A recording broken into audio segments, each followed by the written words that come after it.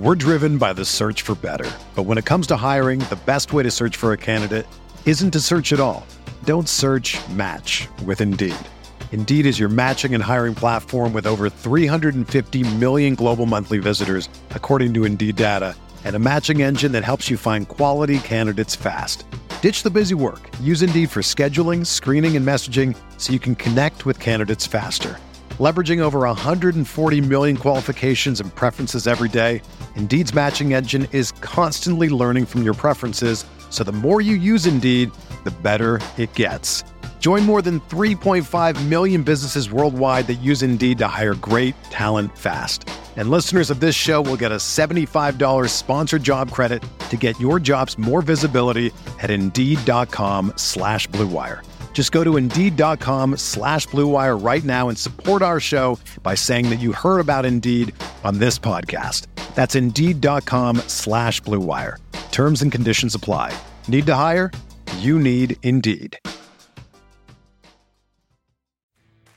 Are you crying? No.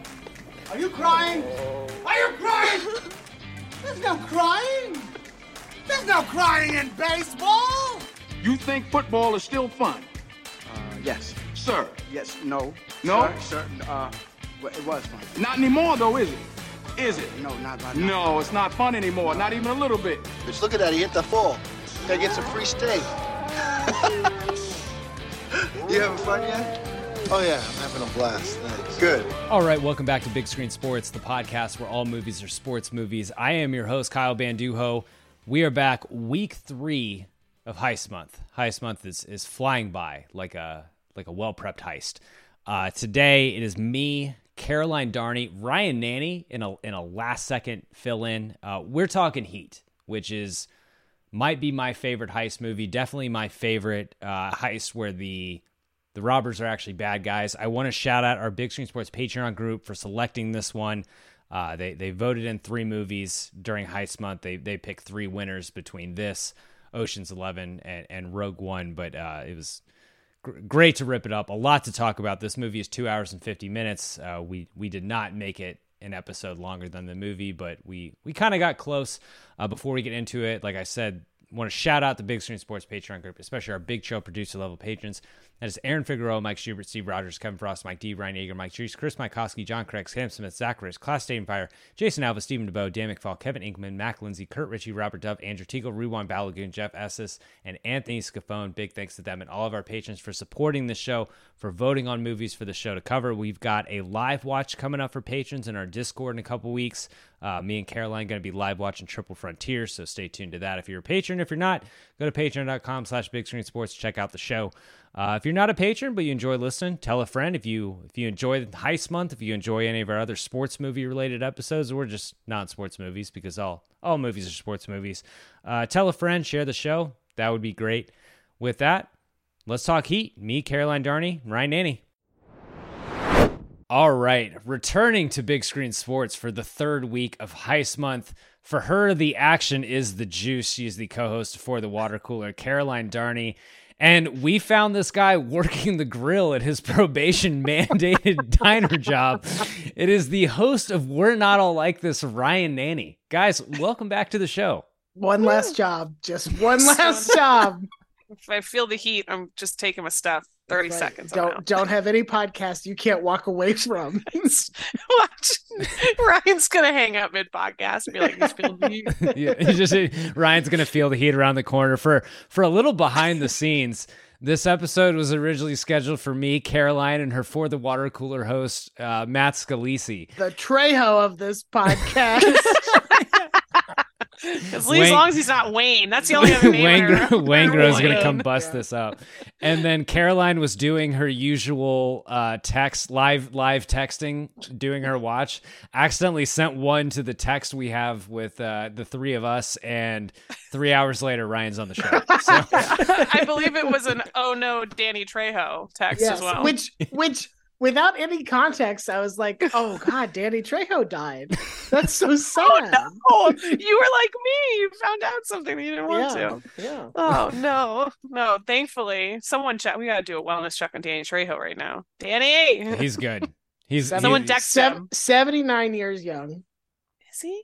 I think he's still in real He's a good shape delight. too. I think he still like Yeah. lifts a lot, and He also has this. I know I'm too Wikipedia heavy for the start of this episode. No such But thing. here are three categories on Danny Trejo's Wikipedia page that go sequentially: literature, restaurants, martial arts. Perfect life. No notes. No notes. No notes. Absolutely perfect. What else could you Oh, want? man. He's a delight. Yeah. He has been in, so I have to bring up X-Files because what I've been watching. He was in an X-Files episode, and I was Cue the doing our music. if you go to For the How Win many right now, people we've from got this movie are in an X-Files episode that you can summon at least? It might just be Danny Trejo because I don't think Hank Azaria was in one. Ted That's it. Levine wasn't in an X-Files episode. How is I don't that possible? think so. The only other one that I actually want to check on is the guy that plays Ralph, Xander, whatever his name. Xander Berkeley. Yeah, Xander Berkeley was definitely in the X-Files. right. I feel like he was in an episode, so there might be He's two. in an episode called Ice. Oh, he was in Ice with Felicity in the first Huffman. season. He's It's in the such, first yeah, it's season. episode 8. They go to an out, and actually, the guy that plays Bear has been in a bunch of stuff too. I had to make some tough cuts in the guest star post, which is where because it got unwieldy. I hit 40, and I was like, okay, I gotta like. Yeah, ship I this mean thing it's like Murder She Wrote or something Yes. like that, where just like everybody was in the Yeah, or, like Miami Law and Vice. Order. Yeah. Yes, And yes. so, but what I would add in those little sections was like, what else? What you might know them from? Go to Danny Trejo's IMDb and just see how much he's done in the last like 3 years. Like, I mean, yeah, he's was working. scrolling. Yes. The restaurant business is tough. Like, I was so So's impressed. the 'cause literature honestly, business. yeah, Also honestly, true. if I was making something, I'd want to put Danny Trejo in it. So I get it. Yes. Like, yeah, understandable. yeah. Well, in that post you're referring to, is that For the Win, which Yes. is where you work and who you write for, and Yes. what else is going on at For the Win and with your podcast For the Water Cooler? Yeah, so we had the incomparable Stephen Godfrey of Split Zone Duo, now a Washington Post columnist as well, come on the podcast today, the same day as we're recording. Not sure when you're listening to this, so probably last week now. And he also is a huge X-Files nerd, so we talked about X-Files stuff the whole time. I could have done 3 hours just on X-Files easily, but it was a great episode there. And then we have a ton of NFL and college football stuff and some VMA stuff, Taylor Swift. Jason Kelsey. Not gonna talk about NSYNC. You, Not you gonna you talk mean about Travis NSYNC. Travis Kelsey? Did I say Kelsey Jason? would be I quite keep the doing scandal. that. I'm Yeah. sorry. Not Jason. I'm not trying to break up I'm not trying to ruin their marriage. Travis Kelsey. I've done that like 3 times now. And yes, NSYNC back together on stage. I'm Making melting down a little TikToks. bit. Mhm. Melting down just a little bit. I have a feeling this is literally just going to be for trolls, which is less exciting. Yeah.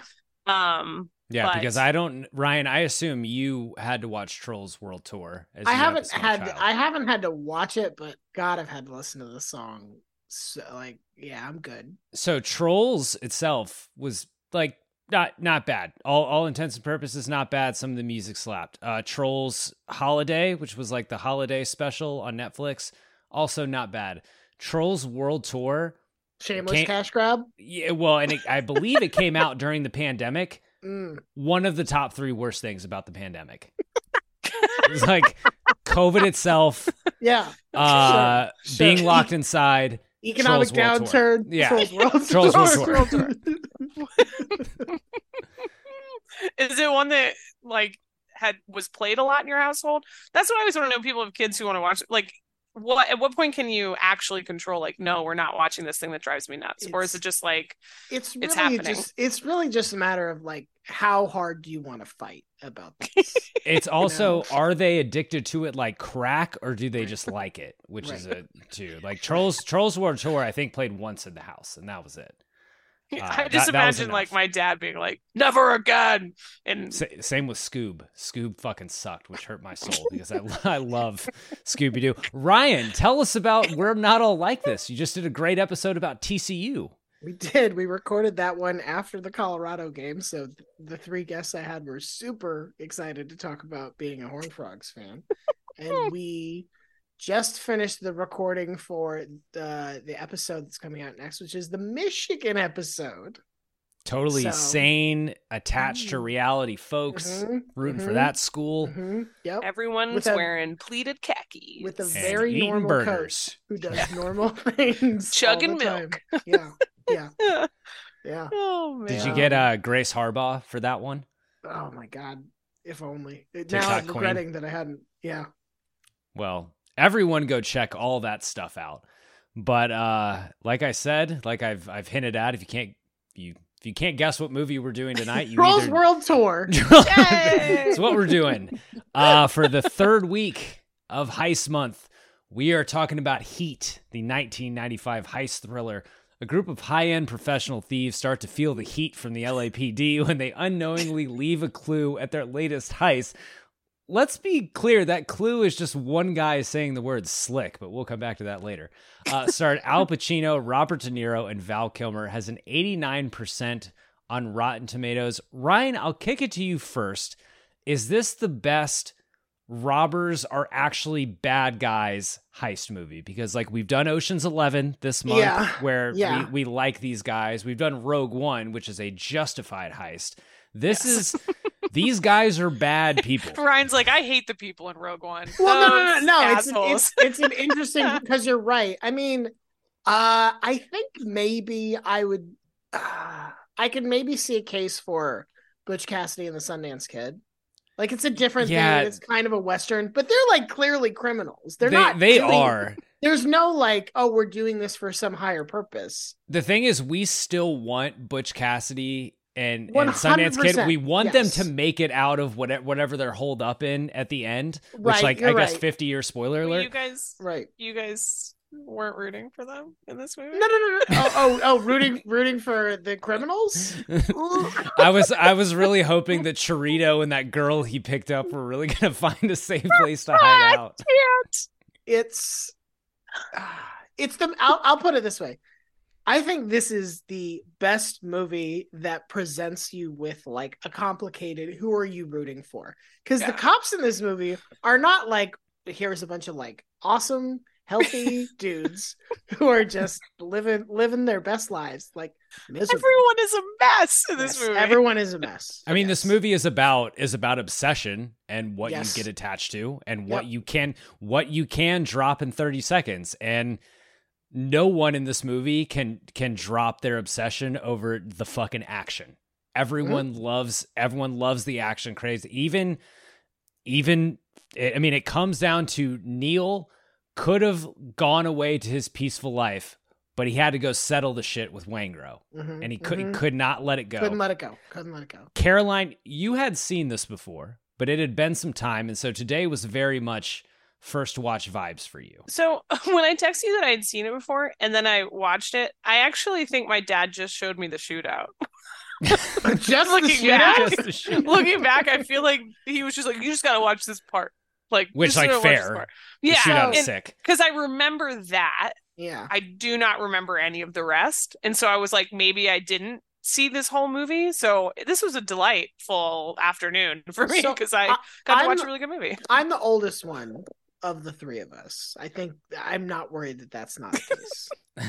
I remember, I didn't see this movie when it came out, but I remember like it was so aggressively billed as like it's Pacino and it's De Niro, and obviously they had done a movie that they were both in before in Godfather 2, but like that's a movie where they don't share any screen time. They like their timelines are totally different. And so much of this was like, we're going to see these two masters of the craft, like choose scenery together. And like the diner scene. Yeah. I'm surprised that's not the one that you were shown, because that was the one that was like, this is what it's. Yeah, really, but that doesn't have as much shooting. No, you're right. It doesn't have Sizemore grabbing a child mid-run after face planting in the fountain, which I love. Considering like where their careers have gone. Oh, not necessarily right after this, but not too long after this. It's hard to remember that like when this movie came out, it was like, these are two of the greatest actors of their, or maybe any generation. And it was like this huge deal that Michael Mann had them together in this like cat and mouse role where they were going to like be De Niro and Pacino at each other. Be thespians. Yes. Pacino certainly was. Like, as much as it is a like Michael Mann high stakes heist movie, it was really pitched as like, you're going to go as like, what if you could go see Pacino and De Niro do Shakespeare? Guess what? Here it is. And then some things blow up. And Val Kilmer has a ponytail. It is so bad. Who did the hair in this movie? Sean Connery. John Voight, I legitimately am not sure what his purpose was. He he just like oversaw things. He was like the heist boss. He was like the a fence. He's the Yes. fence. Okay. Yeah. Because I know, I bet Fichtner wished he never called. That was he had a bad day. Fichtner had a real bad but day. his hair was like stringy. It was like Hulk Hogan. It was just wispy, like stringy. I was like, what are we doing here, John Voight? He looked like he smelled terrible. I mean, I think everyone but probably Neil in this movie, who seemed to keep himself, like hold himself to a high physical standard, I think everyone probably smelled terrible. I think that's pretty fair to say. Yeah. Fichtner sleeping in the office for a couple days. Yeah. Maybe Henry Rollins. Henry Rollins keep it clean. He was with the big hair. This movie is just the casting in general. Would talk about it is insane who they got for all these people. But Caroline, we forgot to do this for Rogue One, which like of course we did. But talk about who we are in this movie or in this heist crew was probably a lot easier for Ocean's 11 when we did that. But yeah. Caroline, who's vibes? Who do you want to be? Who are you? I think it's fair to say we're all probably not Wangro. I feel good about that. No, definitely not. You know, I feel good about us not being serial killing bank robbers. I do feel like I'm on the fence between like either Trejo or the guy at the diner who gets roped in last second. I'd be the one that's like, hey guys, what are you doing? And they're like, do you want to come with us? And I'm like, President David Palmer from 24. Yes. The Allstate guy. Let's the get Allstate guy. Yeah. In good hands. I do. I don't think this is I'm a definitely tough not. one. Yeah, this is real hard. I'm definitely not Kilmer or De Niro, and I'm not Sizemore. Like I'm not picking up a kid running out. He was like the unhinged. Well, yeah, no, I think I'm gonna go Trejo. Just kind of like doing my best, setting things up. I thought you'd take Ashley Judd.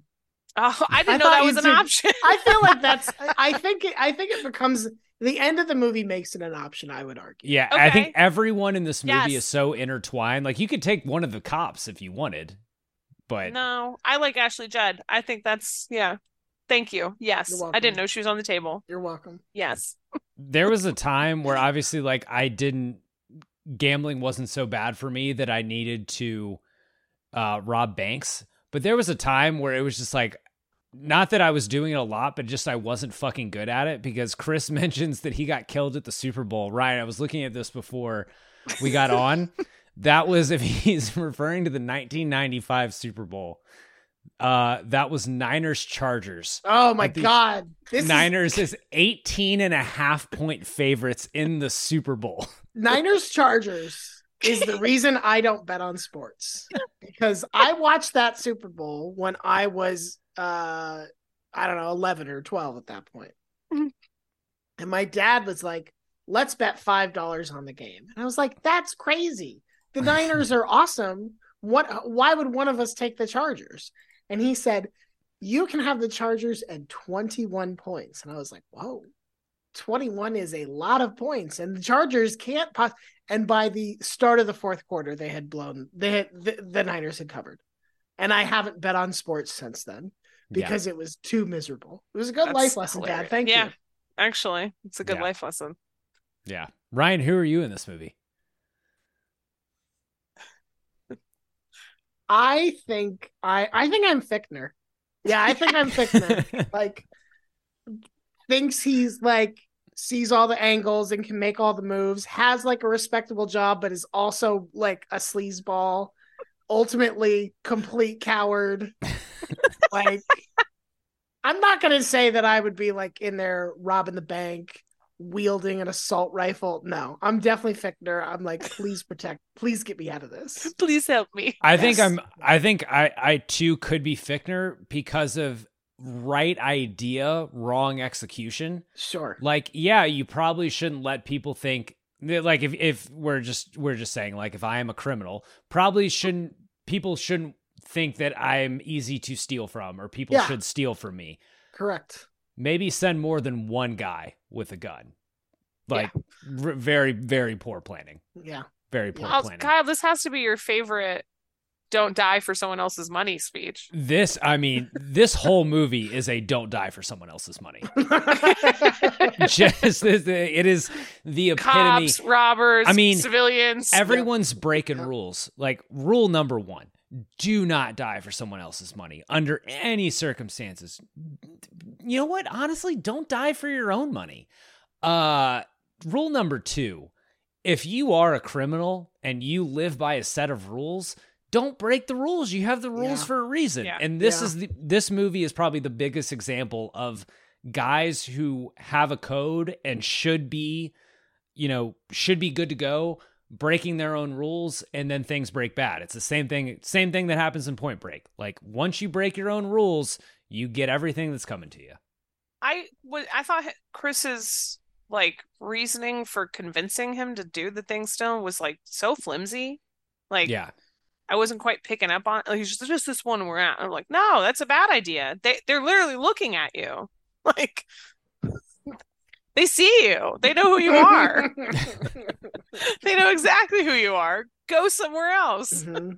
I mean, his reason though, at least, like, he's like, I need this money. My life is not going to fall apart, whatever. Neil basically tells Trito, hey, man, you're good to go whether we do this job or not. Like, you have kids, you have money saved away. Apparently, you have real estate, some other stuff. Like, your life is fine. And his reason is, I just like robbing banks. Like, yeah. I just need to do this.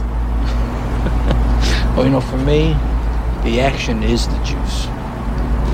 I'm in. Looks the vibes.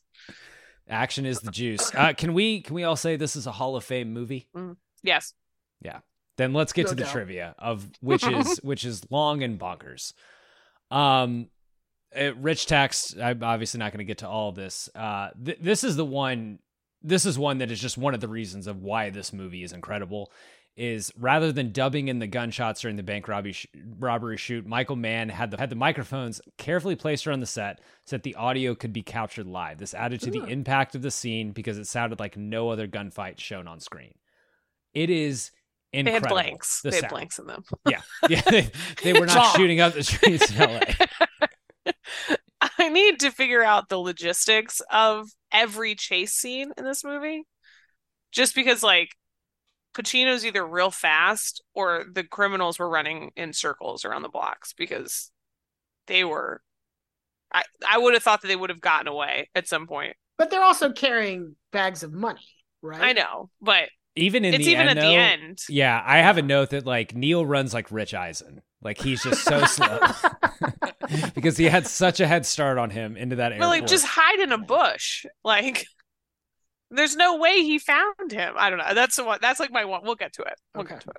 Yeah, but the gunshots thing is great. Yes, we're gunshots. When Kevin Gage plays Wangro, was in prison for 2 years in 2003 for growing marijuana.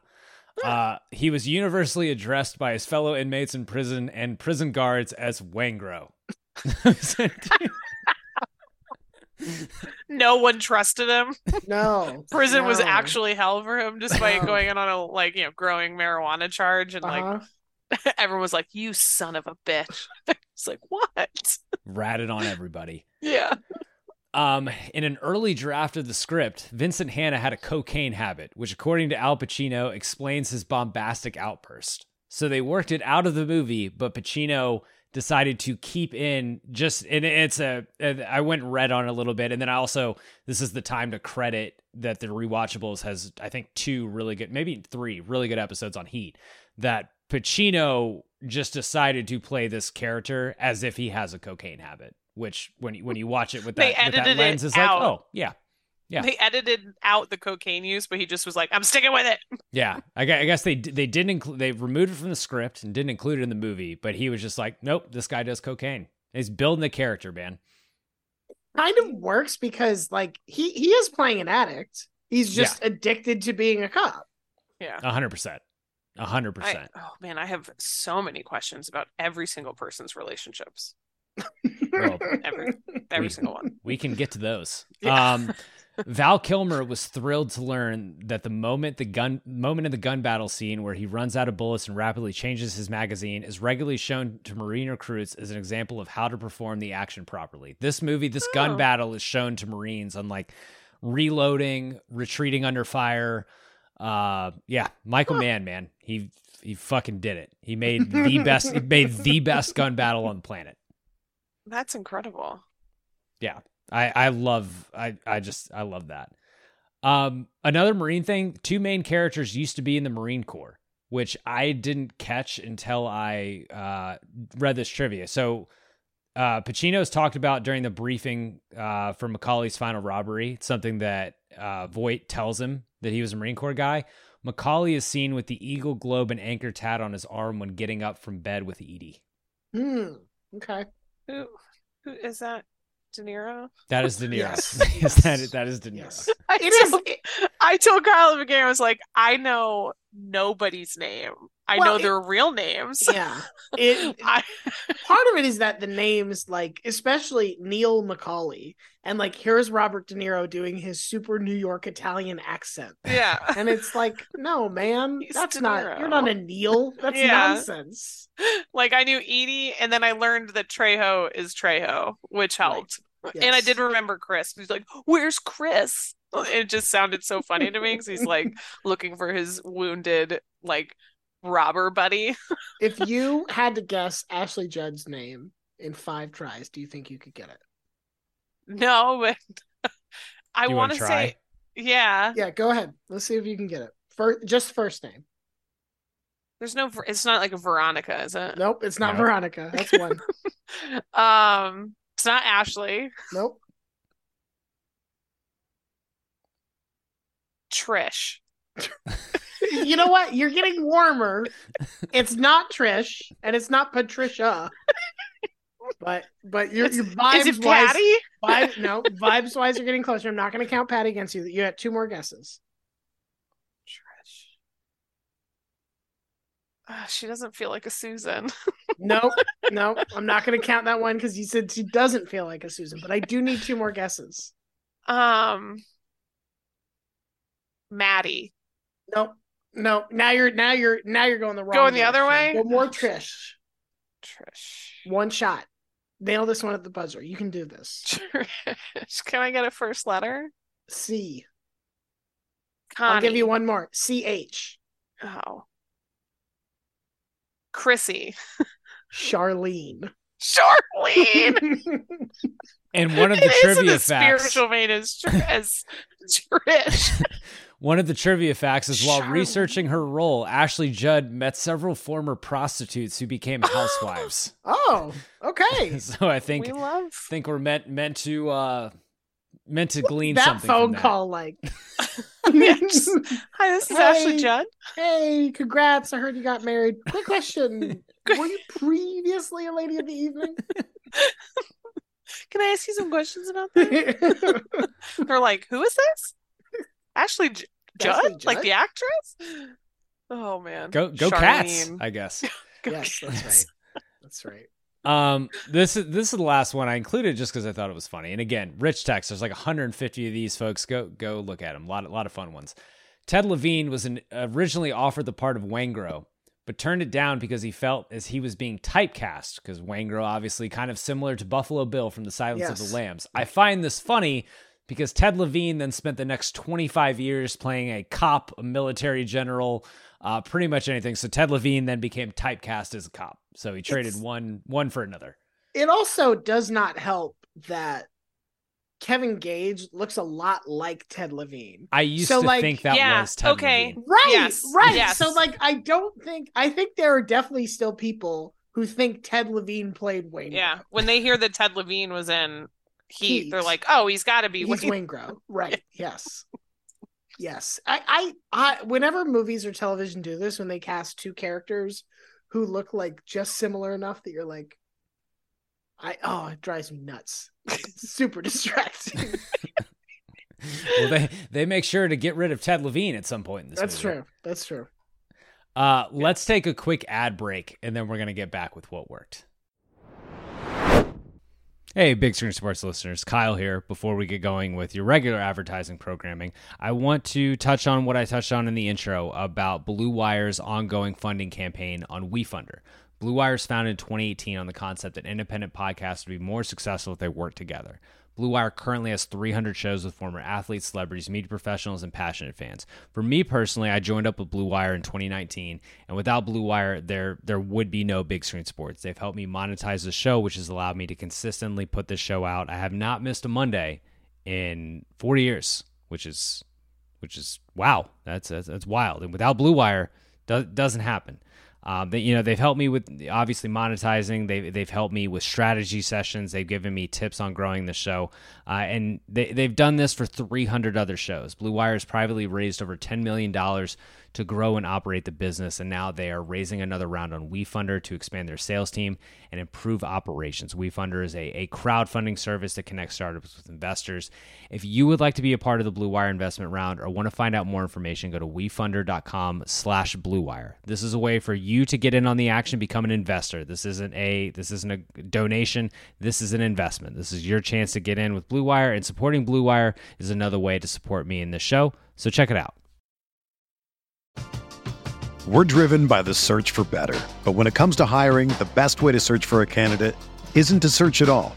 Don't search, match with Indeed. Indeed is your matching and hiring platform with over 350 million global monthly visitors, according to Indeed data, and a matching engine that helps you find quality candidates fast. Ditch the busy work. Use Indeed for scheduling, screening, and messaging so you can connect with candidates faster. Leveraging over 140 million qualifications and preferences every day, Indeed's matching engine is constantly learning from your preferences, so the more you use Indeed, the better it gets. Join more than 3.5 million businesses worldwide that use Indeed to hire great talent fast. And listeners of this show will get a $75 sponsored job credit to get your jobs more visibility at Indeed.com/Blue Wire. Just go to Indeed.com/Blue Wire right now and support our show by saying that you heard about Indeed on this podcast. That's Indeed.com/Blue Wire. Terms and conditions apply. Need to hire? You need Indeed. All right, so we're back with three things that worked about this movie. Caroline, I'll lead off with you as you have the freshest watch among us. What works? Why does this movie hit? The cast. This cast slaps. Like, it's just like, even as it gets, the entire thing is it's that guy. Similar to like Oppenheimer, where you're just like, hey, it's that guy. Hey, it's that guy. Everybody's a that guy. And while I just admitted I didn't remember anyone's name, you remember their role, like who they were, because they're that guy, or more than, because, having, especially like 95. You said what, Kyle? This was the same time that Val Kilmer was Batman? Same year they come out. Wow. Has he already been Batman, or was it the first one that he was in? It's the only He was one. only in one Batman. He was only in one? He's only in Batman Forever. Yeah. Well, that's obviously a movie I did sees see to in the Clooney. movie theater. It was like Batman Forever, aka one movie. They should change the name. AKA an excellent movie soundtrack.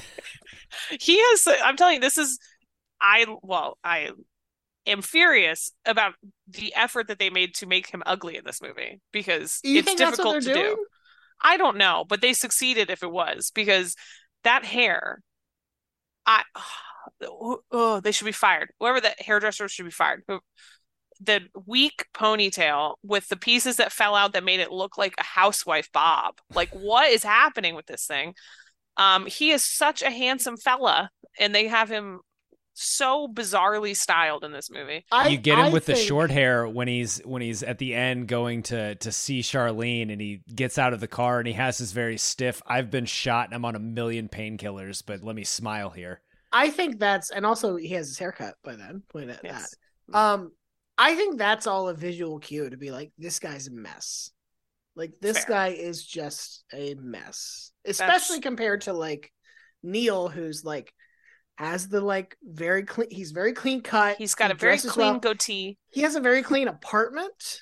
Like, he's very methodical. Yes. And I think it's supposed to just be like, look at these two. One of them is like an absolute train wreck. One of them human. reads books at bars, and Yes. it's not the guy with the ponytail. Yes.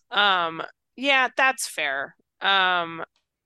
Sizemore, this is peak Sizemore to me. This is the okay, yeah, I can see how his personal life probably went off the rails.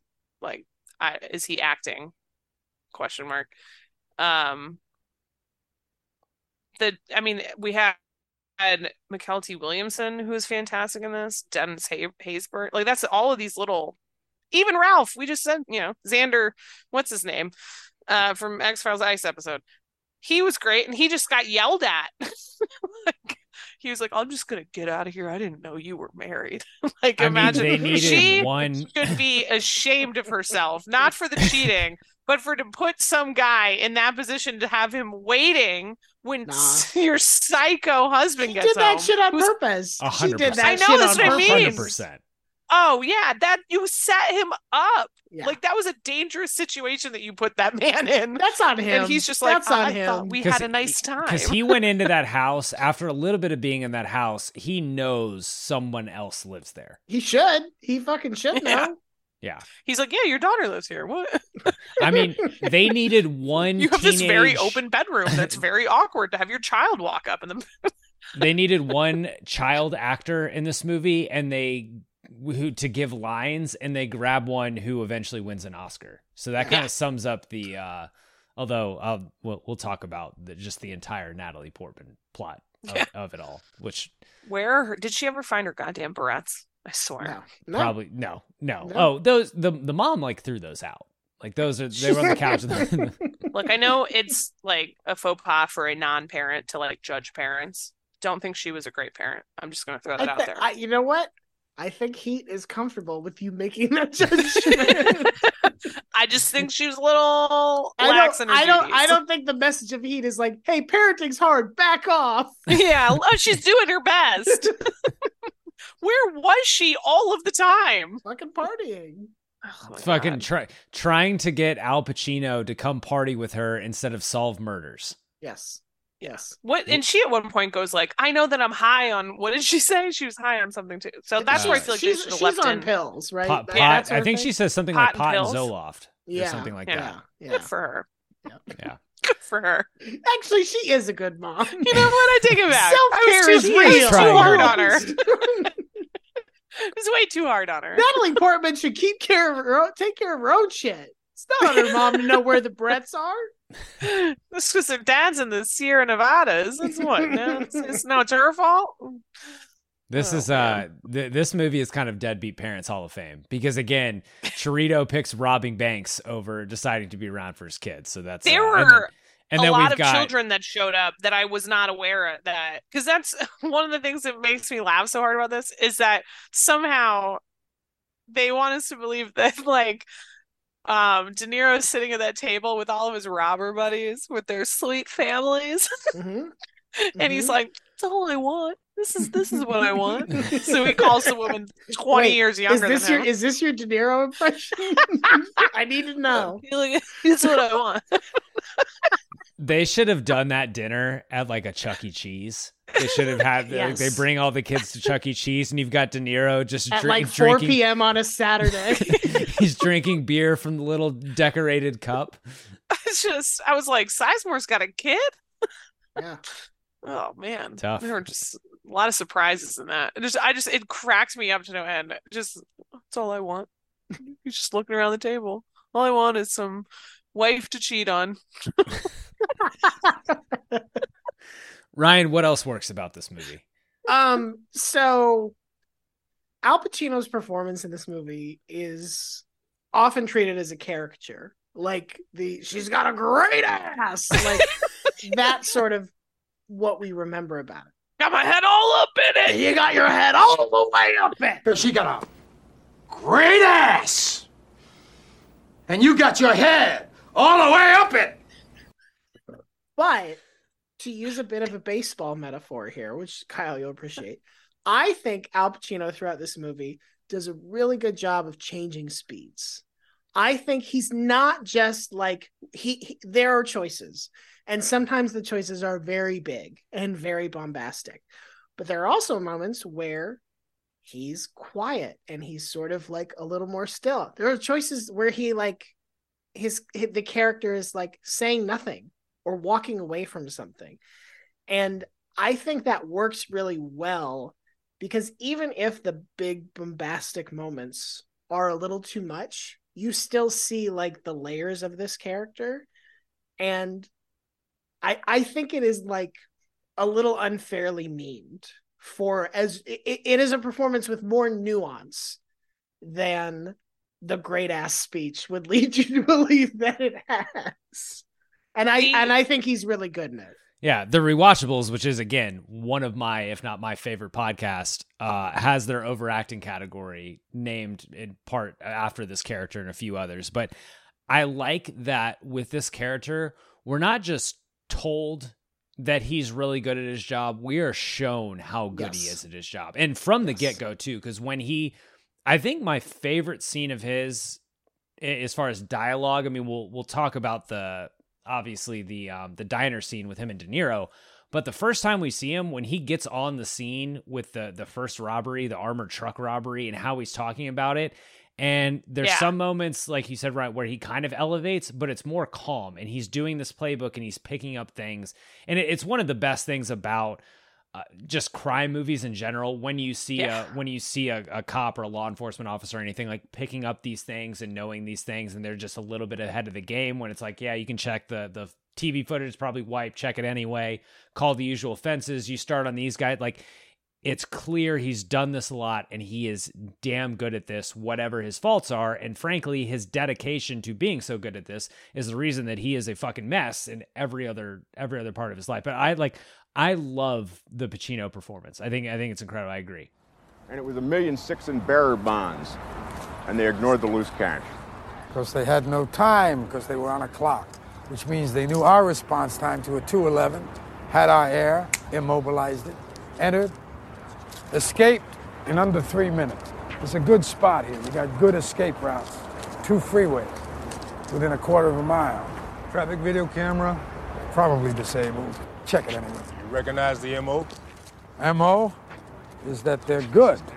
Once it escalated into a murder 1B for all of them after they killed the first 2 guards, they didn't hesitate. Pop guard number 3, because what difference does it make? Why leave a living witness?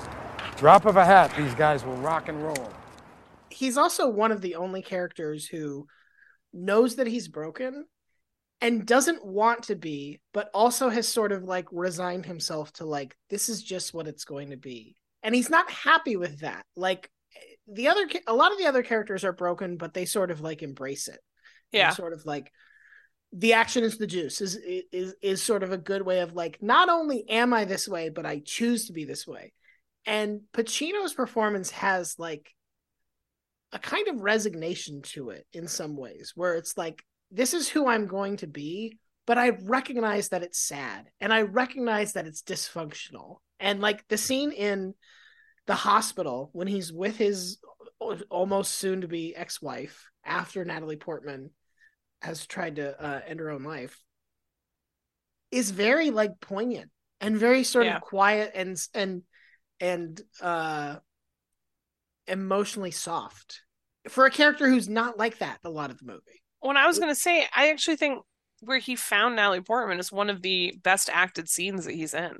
Yes. Like you feel every single thing that he's doing. Yes. And it goes back to, I loved the same as I love seeing the procedural part of him. Also love when it's like a cop that's kind of disheveled that is the guy that's like chewing on the donut. It's like, yeah, it looks like kind of a smash and grab. And they're like, clearly by the way that they did this, and this, like it's an organized, like whatever. And like he comes in and corrects everything and shows where they came from and how they pulled it off. When he's doing everything to save her and he knows exactly what to do, he's stressed, he's worried, but he shows the stick with me, stay with me, like all that stuff as he's taking care of her. But when he gets into the hospital and he's like, she had this, she did this, you're going to need this, you need this guy in here, you're going to have to do this, you're going to have to put her on a respirator, like all these things.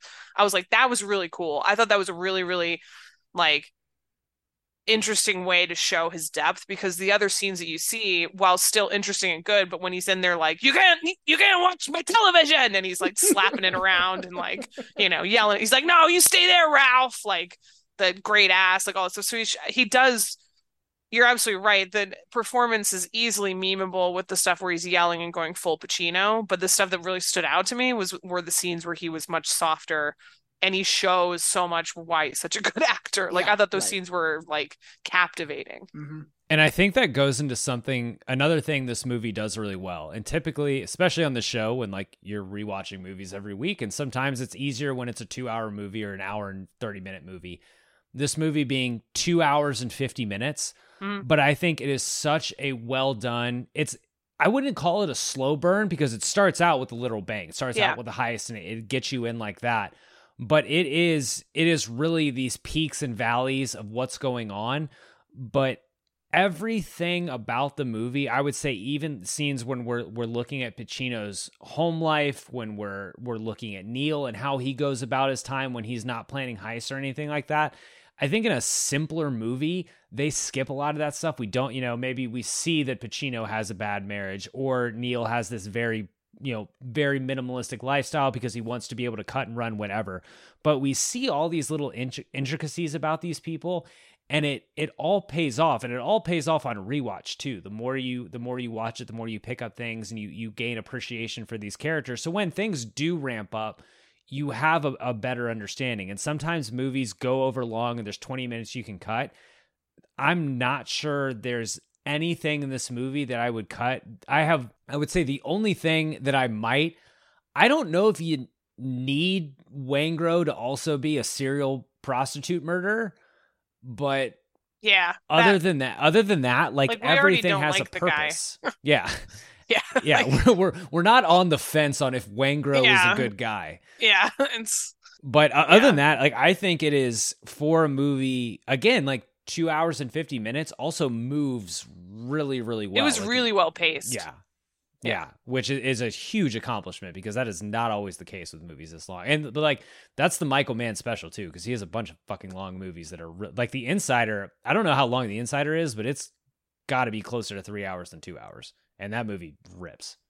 Caroline, you got to watch The Insider. I was like, I don't have anything for you on that. I will believe you. I mean, The Insider, it's what he did after this, and it's also a great. I mean, if I wouldn't say a double feature because I don't know, like that's just a lot of Michael Mann, a lot of Infinity Al Pacino. War Endgame situation, a lot of Al Pacino in one day. But it's no, they work well together. His first movie, Thief, with James Caan, is also like a really good, and that one's I think like 2 hours or so. Kyle said he puts in more effort than he does in the program. James Caan. That is true. That is true. I have finished episodes of the show where I thought like, I probably didn't do my best, but then I think about James Caan in the program, and I'm like, I tried harder than that, buddy. Whew. He's taking some things off. I had this down. I don't know if this works about the movie, but I just needed to note it somewhere. Pacino's snap in this movie is fucking furious. he's like that. He's like that grind life influencer, whatever guy. The guy who discovered there are 3 days in 1 day. In one day. Yeah. He's like that. He's like that guy. His snaps are incredible. Like it sounds like he's cracking them right in front of the mic. I noticed that. I had to note it somewhere because after like the third one, I was just like, wow, he is fucking slapping. He's going for it. Yeah, really going for it. Did he snap that many times? Quite a few. Yeah, really. Quite a few. Yeah. I guess you got to rewatch it when we're done, Caroline. Ryan, what else worked about this one? it's dense in a way that is unified. That's like it's a weird thing for me to say, but like it has a ton of subplots. Like everything that's going on with Ashley Judd is a subplot. Everything that's going on with Fichtner is a subplot. Everything that's going on with President David Palmer is a subplot. And it's very satisfying to watch them all sort of like weave together into one rope. Especially with Haysbert. Because it's like that in the movie, it's like, how is this guy connect? Like, you know, he's an ex-con. Yeah. And then, man, what good fortune to, you know, you need a driver for your heist. And then right there is probably the only other driver, you know, out there who could do the job. It feels like in some ways the movie was written in reverse, where it's sort of like, here's where we need to end up. And here's how we're going to get there. Like, there are, for a movie, I feel like usually in heist movies, you have to be really sparing about how many characters you have. Like for Ocean's 11, it's like the 11, Terry Benedict, okay, what's her name, Julie Roberts, and like that's more or less it. Like maybe like a side character here or there, like the two burly twins, the burly guy who pretends to beat Danny up, whatever. But like this movie has a lot of people in it who aren't cops and who aren't robbers. Yeah. And they all end up being very important to what's going on. And it's just like a really impressive piece of storytelling from that perspective. Yeah, it's a masterclass. Like I have written down Michael Mann as a god. Like it is a true masterclass. Also, imagine reading this. You said like written from the, you know, from the end to the beginning. Imagine reading this, but you read the last page first, and it's like Neil dies. They hold hands.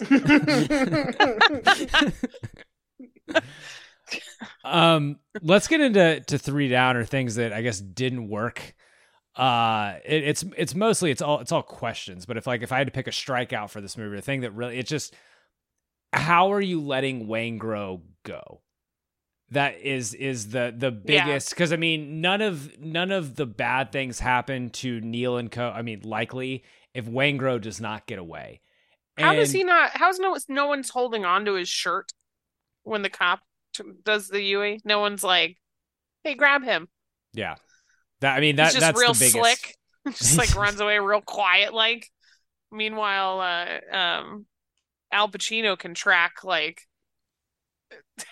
De Niro's 7 miles away and catches up. Yeah, you just can't let Waingro go. And also, I understand that like bank robbery doesn't attract the best people typically. Like that would be my understanding of robbing banks, is you need to have a few, you know, moral problems to do this.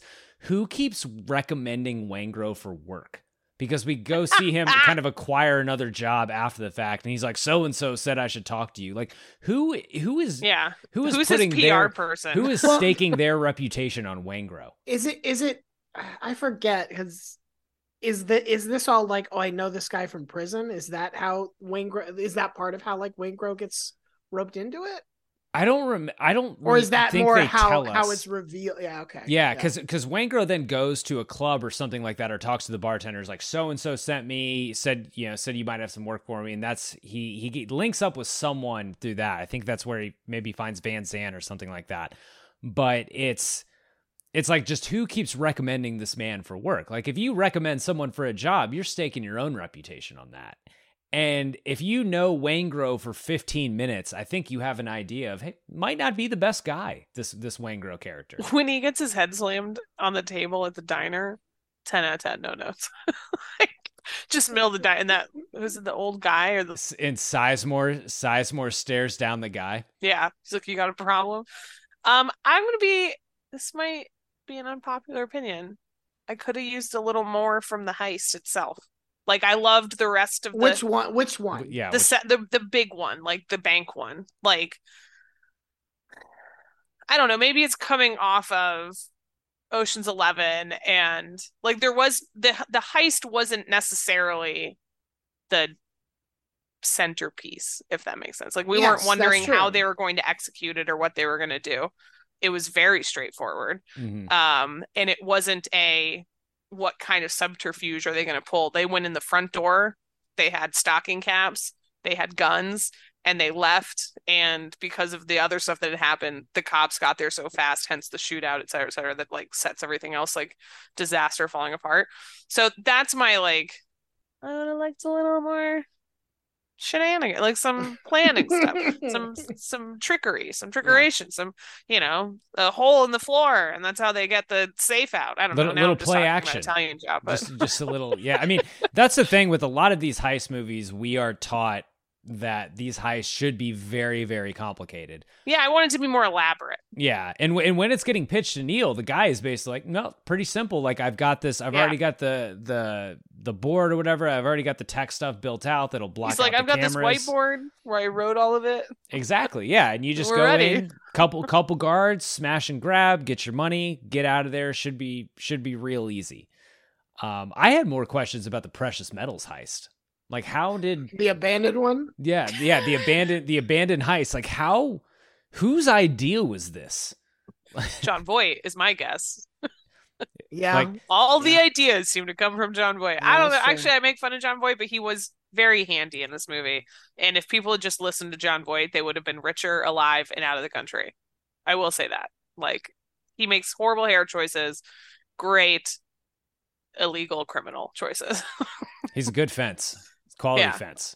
I am choosing to believe that this is the same character as Anaconda. That he then goes. That's spends why. time. That's why he looks so rough. Is he's Yeah. spat Yeah. up by an anaconda.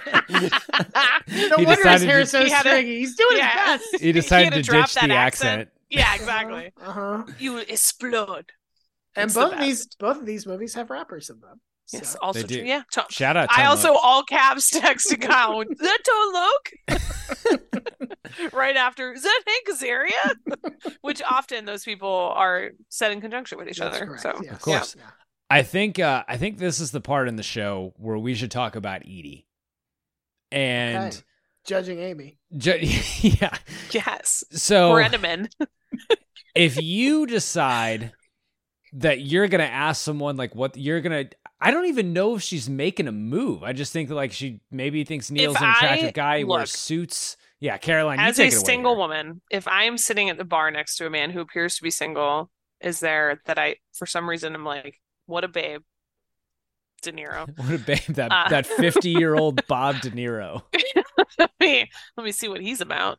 And I ask him a couple, even if I'm not necessarily trying to hit on him, and just ask a couple questions like, oh, what are you reading? And he's like, the hell do you care? Like, I'm out. Like, that's it. We're done. I'm not like, and she was so sweet. And that was the thing, is like, she just had horrible taste in men. Like, she seemed lovely, but she was just like, yeah, this is the guy. Yeah, 100%. No notes. And then No furniture in his house. This is the guy. Yeah. Wants to, robbed a bank. Still the guy. Still gonna cut and run, burn my life for. I mean, I think what you take away here is whoever she dated before him was the worst person in the world. Yes. Might have been fresh off a breakup with Jeffrey Dahmer, the Zodiac killer. I don't even know, but it had to be Waingro. Like, she might have dated Waingro. Like, there were a lot of red flags that she just turned into Sped confetti. right by. Yeah, and used them as Yes. like celebration of her new relationship. yeah. Because even that's the thing, again, dying at the scene where he's like, look at all of my criminal friends and their wives that they have these children with and sleep with other women. I want that. And he goes to call her from that phone, like at the restaurant, whatever. And she's literally like, oh, it's so nice to hear from you. I thought this is like, I thought it was gonna be like a one night thing. It is like, and that's not judgment. I'm just saying in the sense where it's like, if he's then, I just wish you'd been like, yeah, I'm sitting here, I'm the only the single guy with all my friends. And I was like, she's fine. Like, those are just the strong vibes I got from him. Just like, oh, sweetie, honey, you seem to have a nice little setup that you have going on. You could do, like, you don't have to follow this man who's 20 years older than you on his escape from the country. You Yeah. don't have to go. Edie has a tough time. Well, Yeah. Edie for best time, worst time is a fun one. Let's let's get into best scene. And for a movie I love, and I love almost every scene, it's 2 hours and 50 minutes long. I feel like there's really two contenders for the best scene. Okay. I feel like it's either the diner with Pacino and De Niro that does live up, I think, to all the marketing hype. Yeah. Or it is the downtown LA heist, which is like jaw-dropping. It is very something. You've picked two very different scenes. Very different scenes. Is there another scene that could compete? Because I will say, like, the opening heist is really good. The aborted heist I think is really good. Obviously, the final the chase, like he kills Wangro in the hotel and that stuff. And then there's a couple different scenes that dialogue wise are really good. But is there anything that can compete with those two, Ryan? I really like the shipping container meeting because it gets turned on its head. Mm-hmm. Like, that's really when Pacino realizes that it's all been a setup. I'll tell you what they're looking at. Yes. And just to be clear, because I was confused and I asked Kyle this, he was saying we got in the sense that they now know that they're looking for them. He now knows what Pacino looks like. Yes, they not only know that the LAPD is following them, they know who from the LAPD is following. Yeah, and they can start to figure out like who are we up against? Like, they have leveled the information playing field. In this meeting, and it's also like I don't know. There was a lot about it that I think works because it is where you sort of have them figuring out like, okay, what are we going to do? What is this going to look like?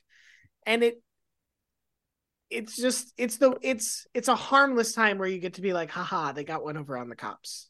Yeah. And feel fine about it because it wasn't, 30 people got shot in downtown Well, LA. I was going to say, I bet the scene in which all the cops get lined up and yelled at by their supervisors for continually opening fire in civilian-loaded areas would probably be a top scene, but we don't get that one. No, we don't get that one. There's a lot of reckless shooting in this movie. This piece of trivia, I waited for this because I thought this was funny.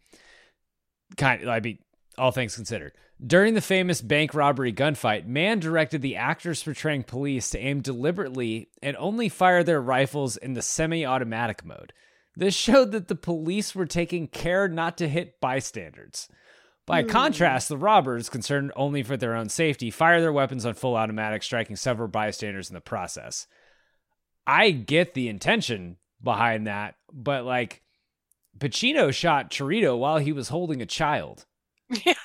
There's a lot of indiscriminate fire. I think that scene though is so, because in a lot of these movies, like when these heists get broken up, it turns into more of a chase. It is always more of a chase. Like, yes, sometimes there's some collateral damage or some exchanged fire, but the second that Kilmer realizes that the gig is up and the cops are coming after them, this is a battle now. We have to shoot our way out of the street. And it is so jarring. It is so different.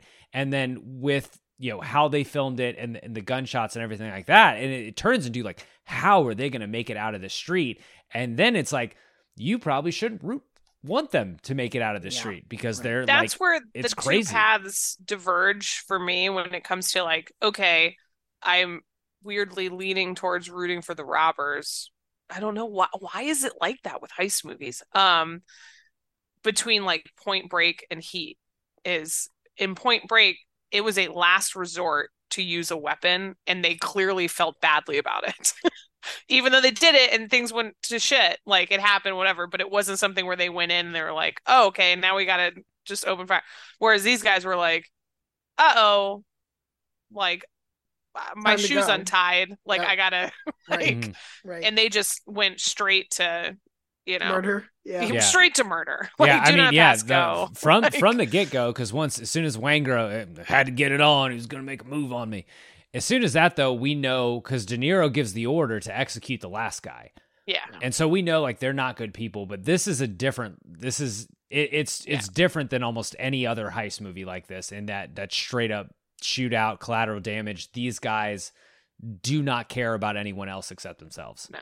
The other thing shootout scenes often turn into, weirdly, is dialogue fests, and this is not that. And it's interesting because in a movie that is very dialogue heavy and is full of like interesting discussions, and it's a talkative movie, to have like this very long stretch where functionally nobody is talking, I think adds to the jarring quality of it. Adds to like, oh, this is how bad shit has gotten. We have all these guys who love to talk, and they don't have time for that right now. It's just time to shoot and run.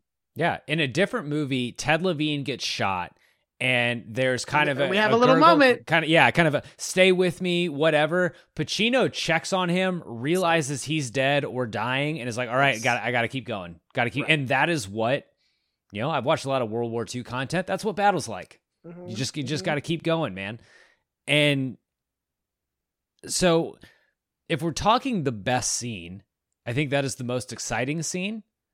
That is the one that if this gets re-released in the theaters ever, that's what I'm buying my ticket to see. Mm. I do think it's kind of incredible, especially what you said, Ryan, earlier about how the movie was marketed and these two guys together. It's incredible how good the diner scene is. So then if you spot me coming around that corner, you're just gonna walk out on this woman? Not say goodbye? That's the discipline. That's pretty vacant. Yeah, it is what it is.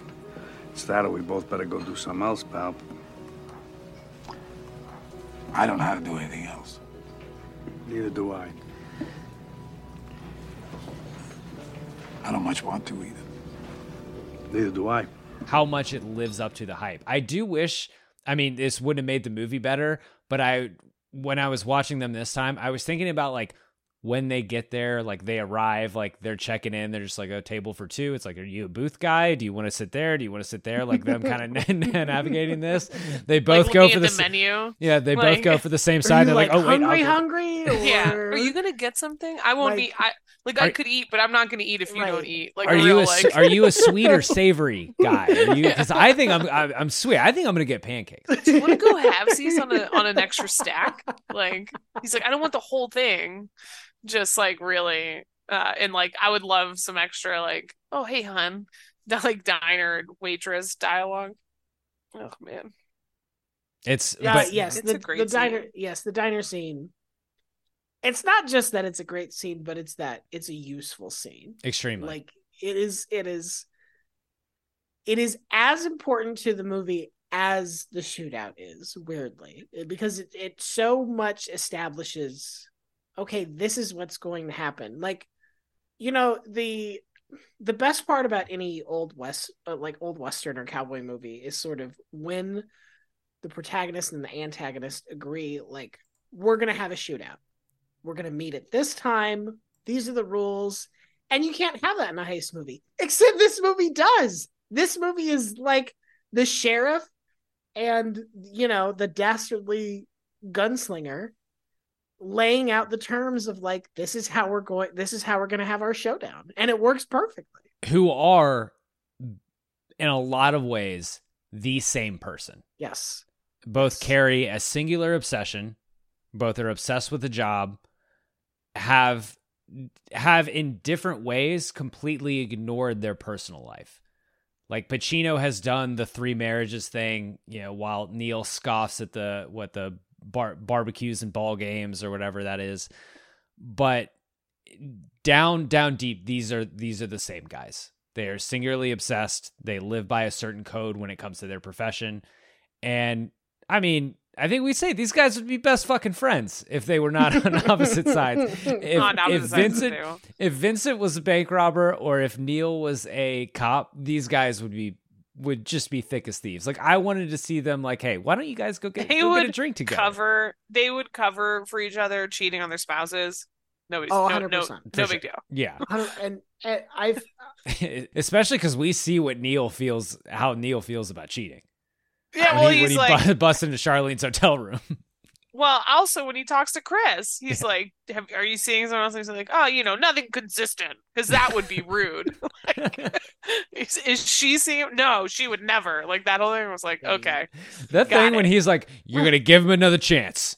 You're gonna give Chris another chance." Look, though, if De Niro busts the door down and pushes all the hangers off and tells me, like, I was like, okay, you're right. Yep. The diner scene is also the one where you're like, well, they absolutely could have cast them in the other role, and it still would have been, it still would have been great.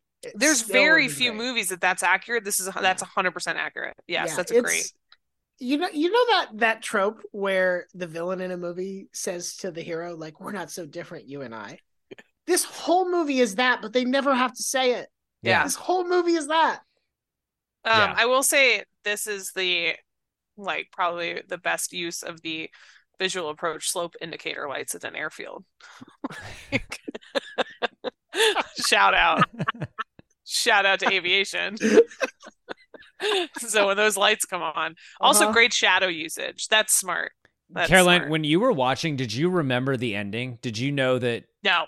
Okay, so what did you think? What did you think was going to happen? Yeah, that's what I want to know. There was 0% chance that he was getting out of there. Like, just the way that the rest of it went, there's no how bad of people that they actually were. Once he decides he's gonna go kill Waingro, yeah, like it's done. It's done. I actually really liked is a loose term in the sense that like I felt bad for her, but when the moment, again, great acting in this, also from Chasing Amy. No, is that the right one? Yeah, Brenneman. Where she's like, "Oh, there's my man. Why isn't he getting just coming out of the hotel? I wonder what he did in there. That's weird. Oh, why is there blood up on that window?" But the acting that De Niro does in that scene is outstanding. Like, honestly, without saying a word. And it's the sorry, you're just not worth it. It's the 30 seconds. It's the, like, I can get away or I can try and go with you and get out of here. And I feel like I'm better suited on my own. I died laughing when Pacino just took that guy's shotgun. Like, does everyone know him? Does he know that that's a cop? Like that Pacino is a cop. This guy's standing there like doing his job. This guy just comes up and he's like, "I'm gonna need that." And he's like, "Did Al Pacino just take my shotgun?" What was that guy yelling? Whoa. What just happened? He's like, "Oh, I'm gonna have to report that to Sarge." Oh, he's already mad at me for last boy. week. Yeah, like, the third shotgun I've had taken this week. Simmons, what did we tell you about the shotguns? Stop giving shotguns to people who ask for them. Stop it! Your job. But I thought he needed it. Yeah, he was really loud. He said something about great asses. He really wanted it. Yeah. Who am I to really deny? Needed it. He was chasing a guy. Just handing it off. I'm worried about the security at the airfield. Because there's just a man in a pre-9/11 pre-9/11 pre-9/11 world.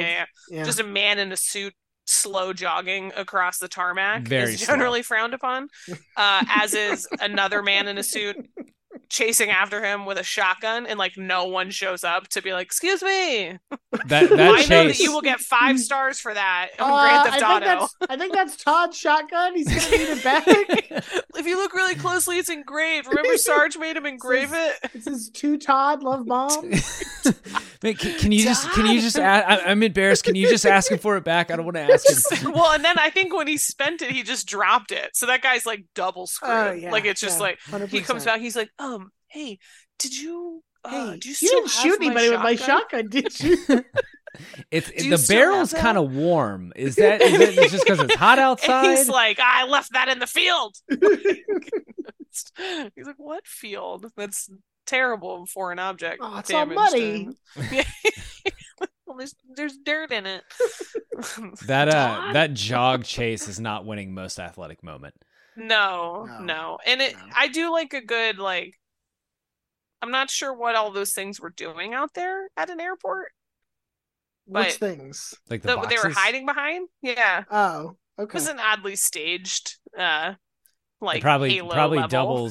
doubles as a paintball field on the weekends. Exactly. Yeah, I definitely felt like it was like a Call of Duty level where like but yeah, it's I liked the use that's why I actually really do like the use of the lights, because they both had used it to what they thought was their advantage. And so he's like, I'm gonna wait till he's illuminated, step around the corner, but then he sees the shadow.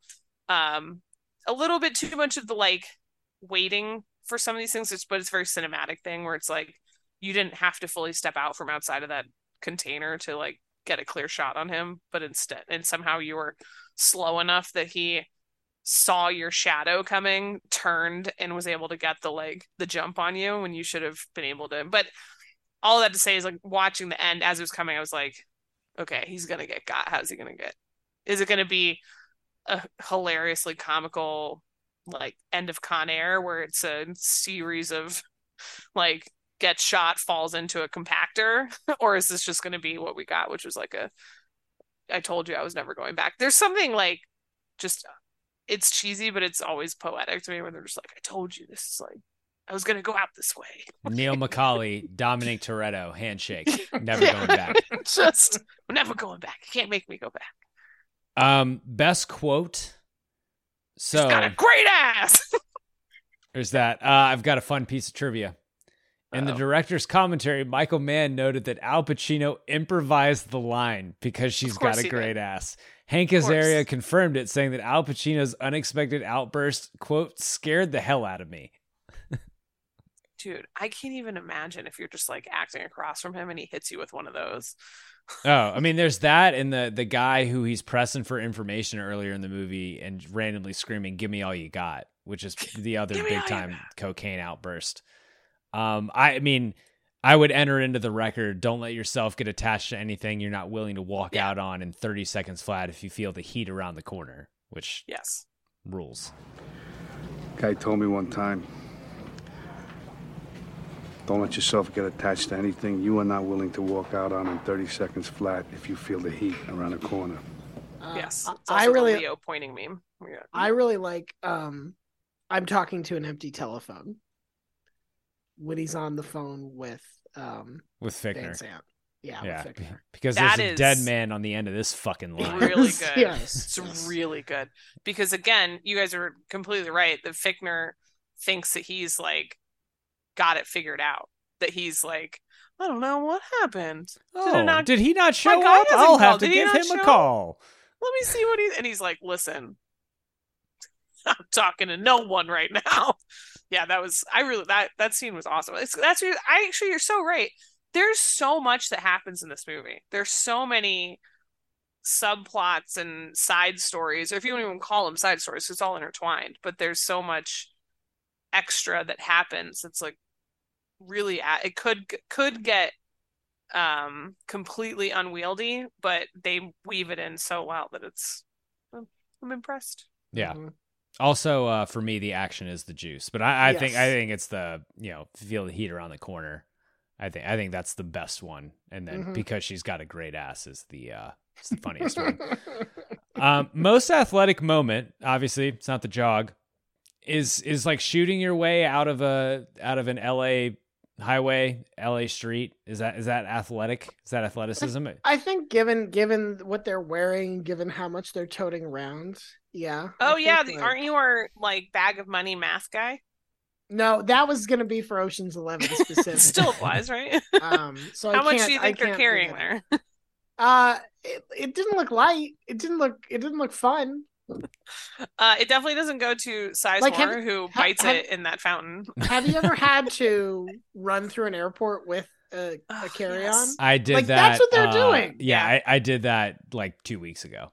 Right. It sucks. It sucks. It sucks when you're not getting shot at. An interesting potential suggestion here. During the actual bank robbery, De Niro is like very carefully standing like on top of the like cubicle or like the segmented areas of the like where the bank tellers sit. I was very impressed because he was like nimble up there. I was like, oh, he's like doing it backwards as he's giving his "don't die for someone else's money" speech. Yep. All right. Yeah. See, he knows the rule. Neil knows that rule. So Ryan, you don't think that Carl Reiner could have carried all that money out of the vault in Ocean's 11? You know what? Carl Reiner's lived a long and storied life. Maybe I'm wrong. Maybe his core strength's fucking amazing. Who's to say? The other athletic moment, it's not the way you're supposed to think of it, when he carries Natalie Portman into the hospital. Like, yeah.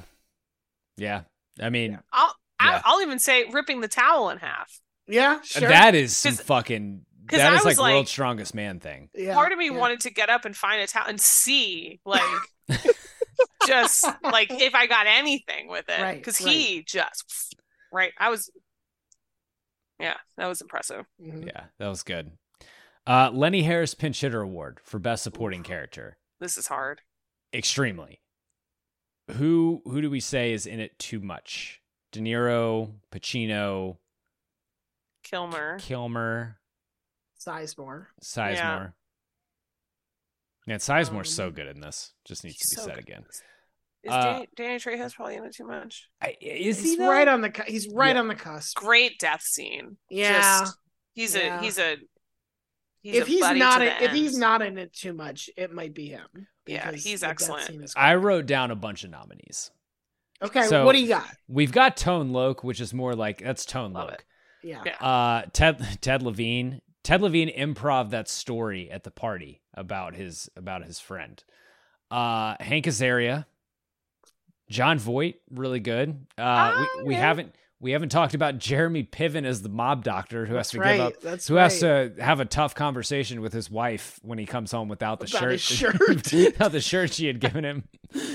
It's there are some like between like Azaria and Piven and Tone Loc to some extent. It's like there are a number of people, and Henry Rollins too, who like normally you'd be like, oh, they're here for comic purposes, and it's like, we have no jokes for you. Not a single Henry joke. Rollins playing it just straight. It says almost nothing. Yes. There's Fichtner. There's Ashley Judd. Ashley Judd's really good. Yeah. I might have to say it's Ashley Judd. She's really good and really going for it. But she's awesome. And it's also like my pick.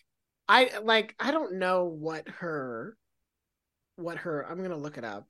I feel like she had not been doing that much film. This is her third credit, at least according to Wikipedia.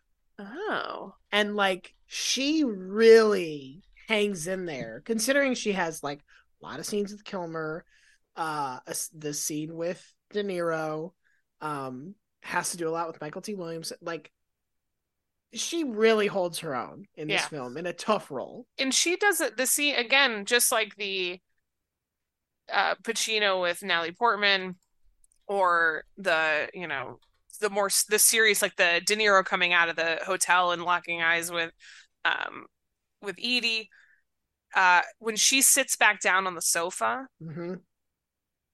She was fantastic. Yeah, absolutely. Didn't say a word. It's the emoting that these like this is what makes them like such good. And she looked fantastic in a movie full of people that like are either good looking and they made them look silly, or just kind of like De Niro's and Pacino's. Not my cup of tea. They're not. We'll find out who your cup of tea is. Don't worry. But she looks great. She isn't stuck with that weird helmet haircut that they give Pacino's wife. Her hair was awful too. She's also thriving because that year at Kentucky 94-95 Kentucky basketball made it to the Elite Eight. Antoine Walker's a freshman on that team. Tony Delk's on that team, and then the next year, noted good guy, nothing bad about him at all, Rick Pitino takes them to 34-2 national champions. There you go. Okay, same. Nazir Muhammad on that team, Ron Mercer on that team, and Antoine Walker. No wonder, right? So yeah, and possibly most importantly, 1995 is when The Essential Judds is released on, I assume, CD and cassette. That seems right. CD and cassette does seem right. Good year for the Judds. When did Double Jeopardy come out? Not for, I feel like that's probably another like 4-ish years after this. I really like that movie. That is probably peak Ashley Judd. Double Jeopardy? 99. Yes, it is 4 years. This is 95. That's 99. But like, this is before she's in A Time to Kill. Oh, this is before she's in Double Sweatiest Jeopardy movie I've ever seen. And yeah, like this is very early in her. She without looking, she probably has fewer film credits than Natalie Portman does in this film. Yeah. I thought Natalie Portman did a great job too. That's true. Yeah, Natalie Portman did the Professional, did Leon the Professional before this. She crushed it looking for those Barrettes. So this was her third film as well. Basically, it looks like. I mean, every single person who had a little bit of screen time did great. Yeah. No notes. Yeah. No notes. I agree with that. Okay. Defend the villain. We got a lot of villains is the thing. I was thinking about this. No, we don't. We really don't.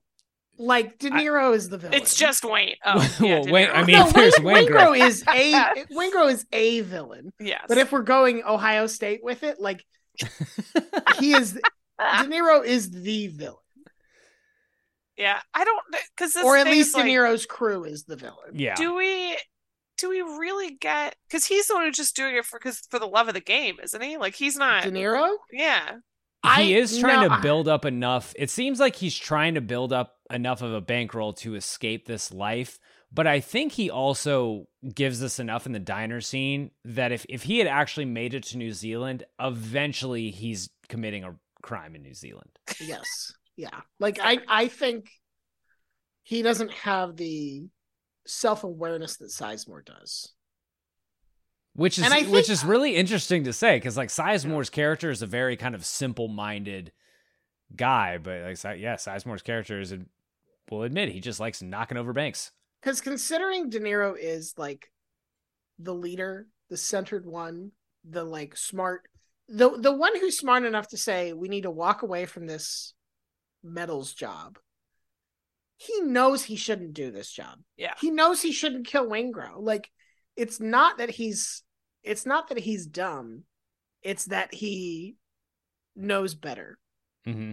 He knows he shouldn't be relying on Chris. He knows Chris shouldn't do the job. Yes. Because he's desperate. Yes.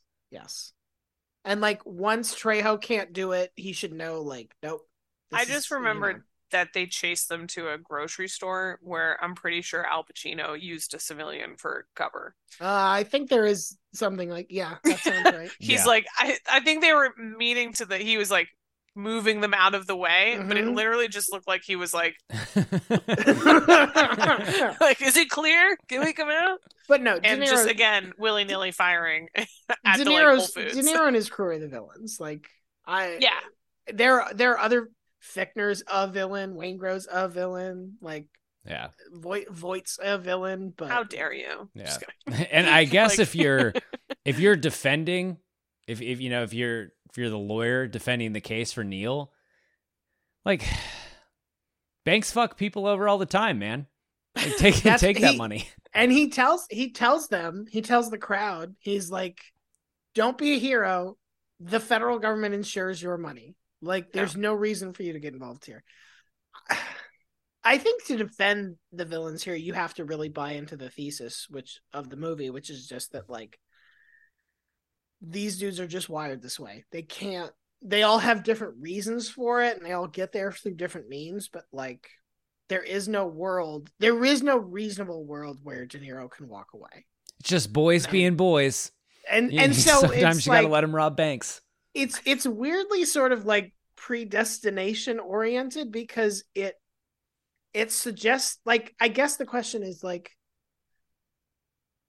can you cast moral judgment on a person who can't make better choices? And the answer is yes. Like he's killing people, but like this movie really suggests that like he cannot walk a different path. Yeah, this is what he was born to do. He's like he's Rush Probst. He just can't walk away from the sidelines. No matter what. Yes, he's Ricky Henderson playing in like every minor league, like overseas league that he can for as long as he can, because it's like Ricky Henderson plays baseball. That's what he does. what else am I gonna do? Ricky can't retire. Yeah. Okay. The Peter Gallagher Award. Yes. I'm For gonna the be hottest glad. person in this movie. I want Caroline to have her day. The floor is yours. I'm just real quick. Ashley Judd looks great. The answer is Ashley Judd. But that's not what we're here for. The hottest person in this movie. Yeah, you know that's not. That's not what we're here how do I do this off of like potential? I can fix him. Because potential. That's actually. You Yes, need to answer Caroline, who's the hottest. Who can you fix? Who can you fix in this movie? Potential is clearly Val Kilmer because we have seen it. Like we've seen it. But he looks like when he. Can you fix Val? This I character? Fix this particular guy. Can you, a writer for Bet for the Win, fix gambling addict? I can change him. I can change him. I mean, you can maybe make him a better the gambler. fix in the sense of like it's a real quick haircut and a shower. Sure. Yes, like, yes. Right. Can I fix the undying need to like steal money and get into like gunfights in the streets? Probably not. Okay. Probably not. You can make him a better gambler. I could definitely give him better advice. I did. I think I was 9-1 in my picks against the spread in college football. Do not go look at my NFL picks. Who'd you miss? I don't know which one I missed. I should probably go back and look at that. It's their fault. It's not your fault. Yeah, it's not my fault. It was probably real close. It wasn't Colorado, Nebraska. I think I got that one right. But this could be controversial. Sizemore has a good look in this movie. Interesting. Okay. It's not bad. Like, again, he is just a terrible person, just overall. But didn't hate the like serious clean cut guy vibe he had going on. He's not quite as bloated as he is in Saving Private Ryan. Correct. When Spielberg was insisting on drug testing him every day. So it's a little, it's interesting. I think 3 years separate this movie and that movie, and Sizemore looks They're like a hard 3 years. Yeah, hard 3 years. Looks like 10 years older. All right, it's the guy that like would sit. Yeah, go ahead. Pacino or De Niro? Just pick one. You walk into that diner and you're sitting at the bar and you see those guys. Yes. De Niro, I think. Okay.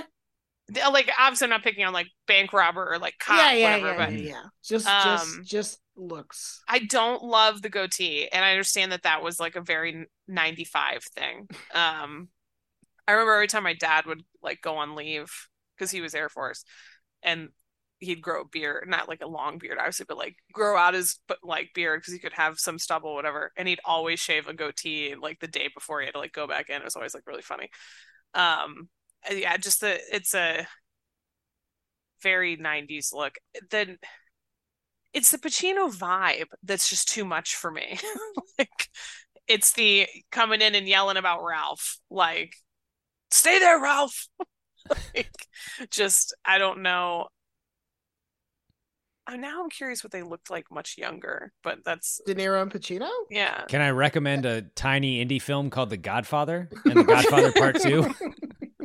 Is this where I tell you I haven't seen That's them? Fine. That's fine. Yeah, that's my friend in college. But was if so you want mad to at me see that I them hadn't seen young, them. that's where you go. I mean, Pacino I has guess a ton I've of seen work good. young. Were they in Goodfellas? De Niro was in Goodfellas, but that's pretty Pacino's close. not in it. Yeah, but that's like and De 5 Niro's years also before playing. this. De Niro's also playing someone older, so he's kind of like 50 in that movie. He's aged up in Goodfellas. He's definitely in his late 40s in Goodfellas. Fast forward, Have you? But you haven't seen down in The Irishman. You haven't seen any young Pacino films like. Oh, I think I actually Serpico have seen like or Dog Day Afternoon. Or I've never heard of those. Dog Day Afternoon is kind of a heist movie. Is he? He's in Taxi Driver. Dog Day Afternoon is absolutely a heist movie. Yeah. For what it's worth. Yeah, I mean it's a heist, but it's a hostage situation. Yeah, hostage movie. That's a fair distinction. De Niro is in Taxi Driver. De Niro's in Taxi Driver. Okay, I haven't seen that. And in Raging Bull. Raging Bull, he's got all those prosthetics on. I would say that Pacino was probably better looking as a younger man, but I think De Niro aged better. Pacino looks the most different now from what Definitely. he did as a young man. And De Niro is just like, yeah, that's just an older version of the person that I saw. Pacino's still fucking though. Having a kid. I mean, everything is, but yeah, like you should. I'm trying to think of like. I remember this briefly. Wait. Have you seen Scarface? Yes. Okay, that's probably the like youngest Pacino that you would have seen, and that still looks reasonably like young Pacino, I would say. Dude, I will tell you what, they were both pretty hot, young. Yeah. But I remember now. I remember this from like, when was this? May of this year. Someone put the like Twitter poll up that said like who's hotter, young Al Pacino or young Robert De Niro, and it ended up with 277,372 votes. It ended up 50-50. Democracy, baby. Never lets us down. Yeah, I do think because that's like he did age pretty well. Like in the sense like if I'm thinking about like Meet the Parents, like he's a like De Niro's a handsome older guy in that movie. Yes. But yeah, I'd say probably De Niro over Pacino in this one. Okay. Yeah. It's partly were Pacino's outfits a little weird. I feel like a lot of like long jackets or weird jackets. Maybe I'm just like everything's a little loose. Yeah, like loose a real suits. Weird. Yeah. Well, he's probably not eating much. He was probably a little more filled out when he bought those suits. Right. That's another thing that like feels like it's part of the cocaine subplot that they dropped. Yeah. Yes. Yeah. A lot of question. Again, what is it like? If you have a question, the answer is always cocaine. Just hit the button. Cocaine. Hit the button. Okay. Cocaine. Okay. That was about as much time as I thought we would spend on that category. So that's good. But yeah, the answer is Ashley Judd. She looks the best. She looks She's great. gorgeous. She looks great. Let's take one more break. Remember, folks, you can get ad-free episodes if you join the Patreon, and then we'll be back with Drinking Game.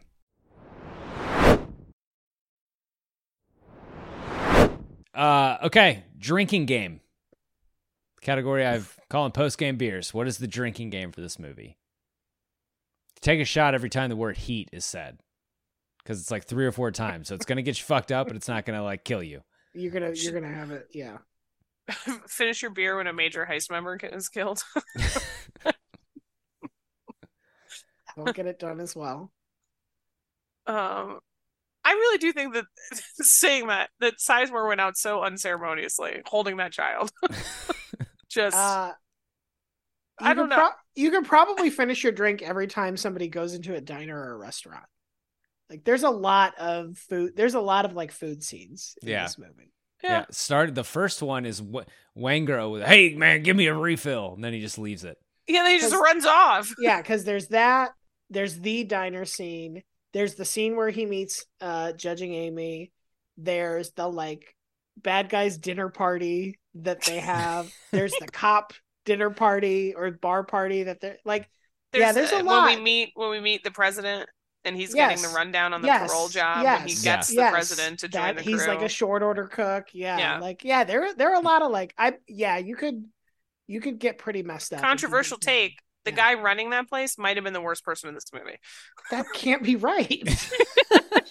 He was like, he's a bad person. If you annoy me, I'm going to like send you back to jail. Prison. Waingro was murdering women for no reason. Fine.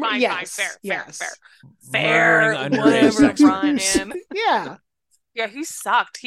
That was like definitely a wrinkle I was not expecting, and I think you're right, Kyle. That was like probably one storyline too many. Like, do you think McMahon's saying there? He's like, do you think they hate Waingro now? Like, you know what? Let's just add one little thing. One little more bad thing about. I guess I will say though, to be fair, well, see, they didn't need that either because he was part of the heist or part. Well, I mean, he killed the cop or the guard. So I was going to say, like, maybe they needed. I think the only reason that storyline is in there is to like show some humanity with Pacino, with like how he comforts the mother of the victim and all that. Yeah. Because I was going to say, but it really doesn't need, like, to Kyle, your point about like what could you cut? You could cut that. They're protecting this guy, and he's horrible. Like they had like cops watching him, and like, it's also, it's the one part where I was like, oh, this is going to be how they realize, like, how they get on their trail, but it's not that at all. No, like it's not like, oh, this is, and it's not also how Waingro flips on them. That is a completely different thing. Yeah, so. like he didn't need something to be like, I need immunity because I am this murderer. Like we already know that he's a loose cannon based on the very first time we've seen him in action. Yeah. So yeah. There's also when they discover the body and the cop says, oh, I'm guessing it'll be the same DNA as the other ones, which suggests that Waingro has been killing sex workers. How is his DNA not already in a database? I know DNA was in its infancy, but how do we not have this guy on file already? That's a good point. Yeah, that's a good point. They're all able to like get the results back, and without like anything else, they just like hold it up to the light and they're like, oh, it's Wayne. Yeah. I will say, I think it was in its very much infancy, because I remember, my only basis for this is the Duke Lacrosse 30 for 30 it's like, it's in its infancy, and the lawyer basically learns DNA overnight. And then explains it in court, and that was like 10 years later. Now, this is at least the second time Caroline has done this. I need you to understand that this man's name is not Wayne Grow, as if he is Al Grow's cousin. His last name is Waingro, all one word. You keep calling him Wayne.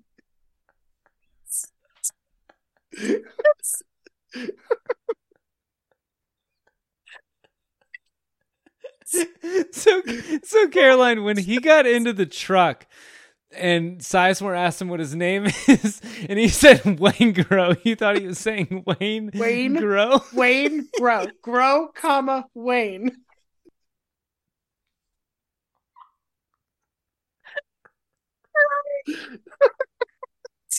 I absolutely did. I know. I thought you guys were just giving him full name treatment. Like, out of respect for Mr. Grow. And I know this is the UVA part of your brain that is like, Grow's a last name. Grow's a last name. Why didn't you say it? I just thought you were getting the name wrong. There's Al Grow and there's Wayne Grow. We've been recording for like 2 hours. I just thought you were getting the name wrong. To be fair, I did say very early on I knew nobody's name. Except but I think I even said, Wayne. I know Wayne.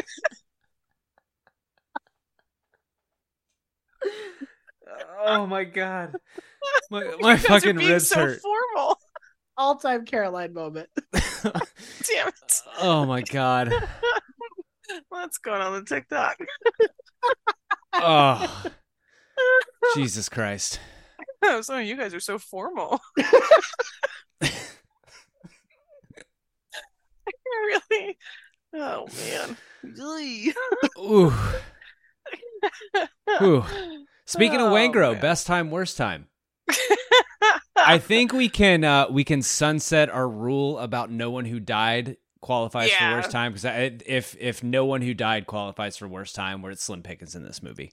Yeah.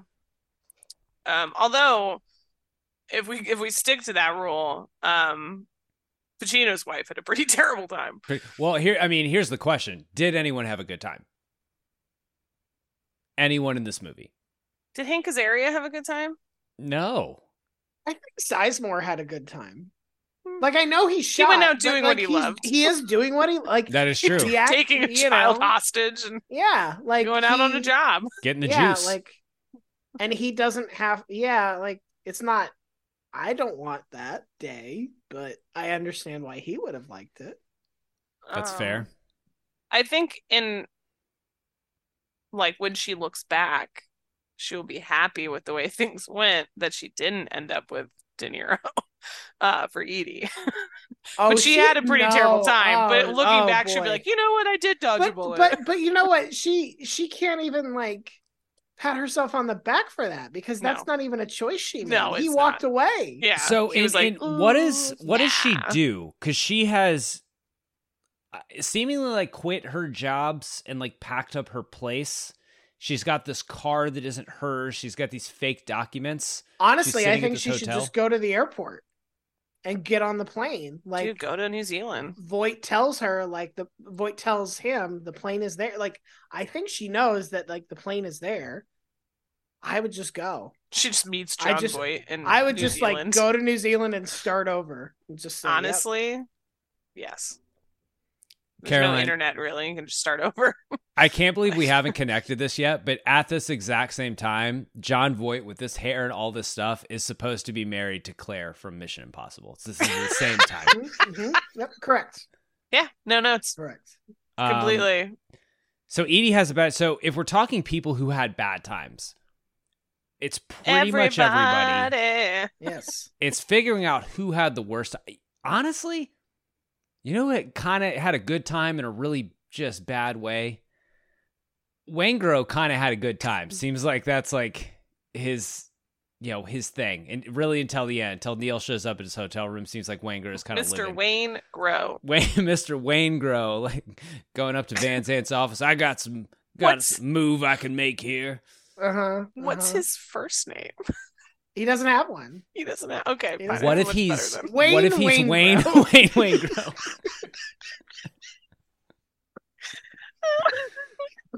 Caroline was right the whole time.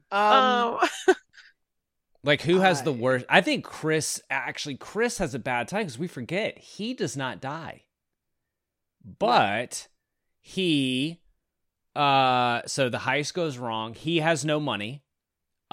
He gets shot. Looks like it's very painful.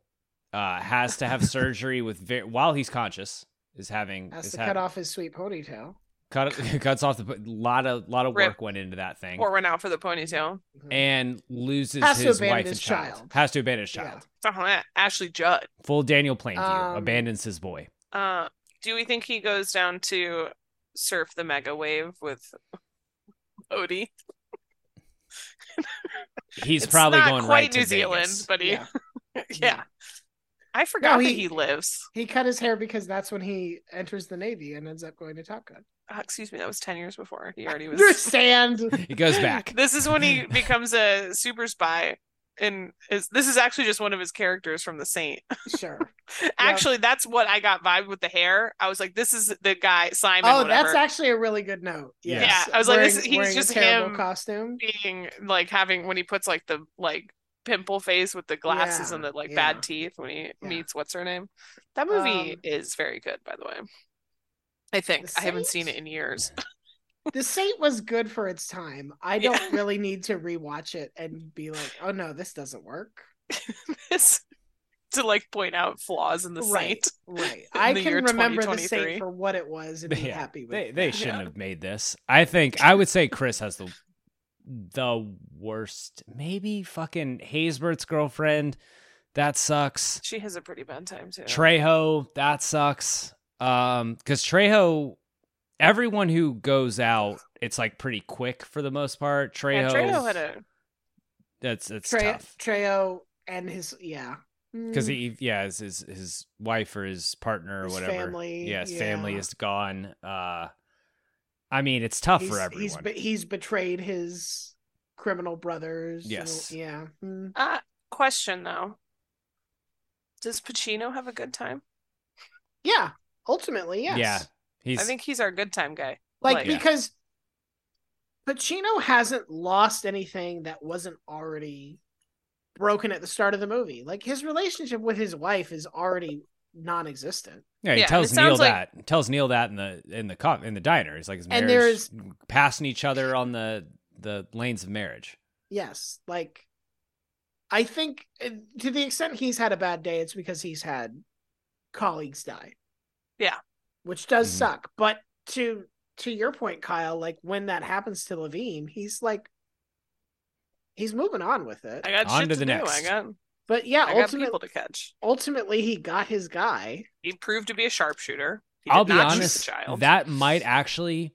So the thing that this movie does, the thing the character's doing is he's always talking about how good Neil is, and he's addicted to the chase, and he has found this worthy. It's like the most dangerous game thing. He has found this worthy opponent that's probably his worst moment of the movie, not because he shot this guy that he seemed to get along with well and shared coffee with, because it's done. Now he's going to be searching for this he might search for the rest of his career to find someone he was matched up like that. Like, he was enthralled by how good, even when Voight is talking to Neil about Pacino, he's saying that he is, he's apparently raving about you. He thinks you're, very good and stuff. Like, this might have been the chase that he was waiting his whole life for.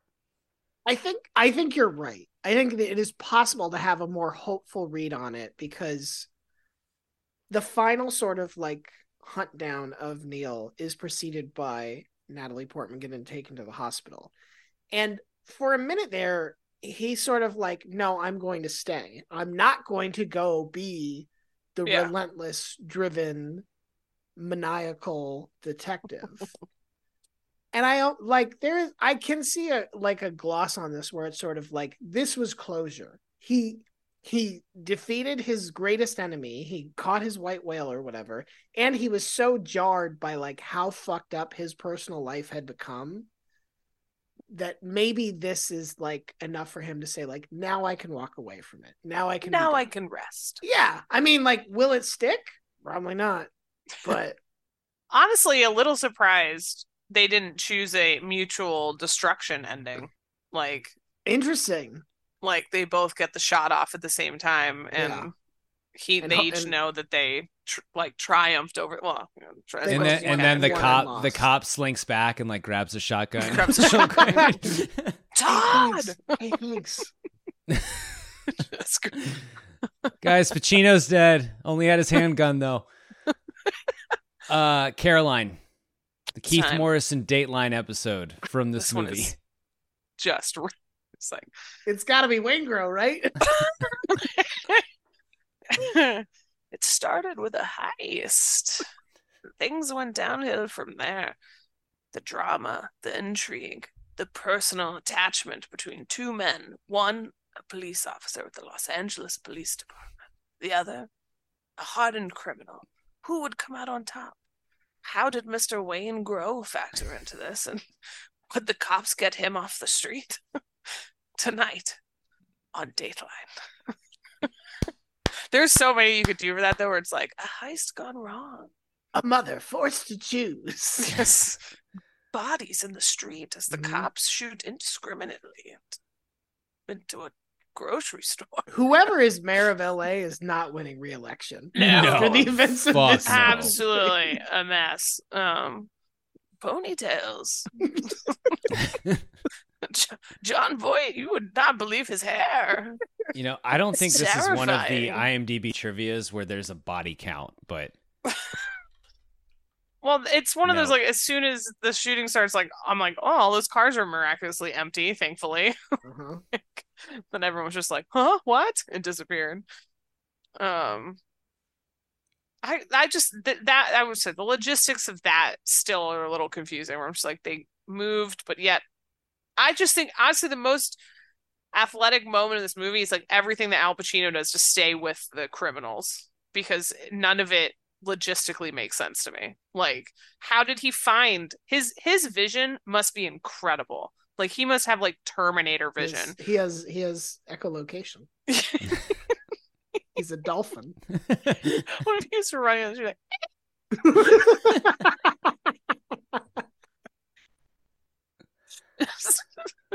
He's actually a former world champion sprinter. It's like the Ace Ventura scene. It's like, do you know him? Is he calling you at home? This is where if Cruz was Vincent Hanna, we would have gotten a full sprint, because we really only get the jog. But Michael Mann made that movie, and it's Collateral. Yes. That's it. Okay, Ryan. Maybe I can't mess up more names. I saw something somewhere that said that was like Collateral was the character's last name. Did I make that up? Is there something Collateral? I don't know if that's true or not. I have seen the same thing that you have. Good. Okay. I was like, isn't his last name? I was like, it says it's just Vince, and I was like, yes, it does say Vincent. I did see the like that feels like internet bullshit to be like I'm Vincent Collateral. Vincent Collateral. Hello, it's nice to meet you. This is my friend Wayne Grow. We so one of the places we ate this weekend, we were in Rhode Island, and one of the appetizers was R.I. calamari, like as in Rhode Island calamari. But I thought R.I. calamari is the best bad private investigator name ever. Like R.I. calamari is on the case. Yeah. It's Dollar Store R.L. Stein.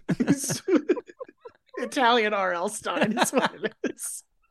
All right, calamari. All right, calamari. Goosebumps. Yes, I am calamari. All right, calamari. Yes. Okay. It's a goosebumps. I don't know why I sound like Mario. It's a me. I'm reading goosebumps. Okay, roster moves. Who is Air Bud? Sheena. Just imagine me like, she's got a great ass. Dog can't talk.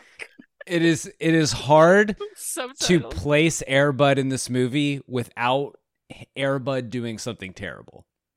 Sure. Like imagine Air Bud is Sizemore and Air Bud takes a child hostage. Or it's the other thing is it's hard to place Air Bud in this movie without a dog getting shot. That's also true. Oh. I would enjoy Air Bud as Ashley Judd just to see the dog waving off Val Kilmer from the window. Same vein, Air Bud as Ralph. Sure. Yeah. So he comes back and is just yelling at this dog sitting in the chair, like, oh, Air Bud is Piven. Air Bud the mob doctor. Yes. Yep. Yes. He's just like barking and struggling, like, whoa, whoa, whoa, Right, like right. lay off me. It's just Why like, are you God. taking this dog's shirt? It's messed up. Oh my God. And then the dog trying to explain it. I just need to say the chaos option of Air Bud is Wangro. Is Oh they're just they're in the ambulance back from the heist and he's just like barking and it's like had to make a move. I think Caroline get would it like on. this movie better if Air Bud was John Voight. If like all Same the hair criminals were- kinda. Yes. And if all the criminals were like getting their information from Air Bud. Okay, I take it back. It's no longer the mob Piven. I want Voight. I want the dog calling and be like, yeah, the plane's on time. Like this dog is in this like control room, like, nah, I set it all up. I'm gonna call Fichtner real quick. We're gonna sell this shit back to him. Air Bud is Fichtner. Ain't no law that says the dog can't order a charter plane. Yes. If he didn't die, Air Bud as Haysbert is really good because imagine him just working the diner grill for a really shitty boss, wearing the bandana. Yeah. Well, and it reminds me of that Mulaney stand-up thing where he's talking about how bad of a driver he is, and he's like, people will pass me and like look over and expect to see a dog trying its best. He's like, no, it's just me. Yep. I also don't want to be doing what I'm doing. Oh my God. Air Bud. Okay, The Big Chill. Does this movie have a big chill moment?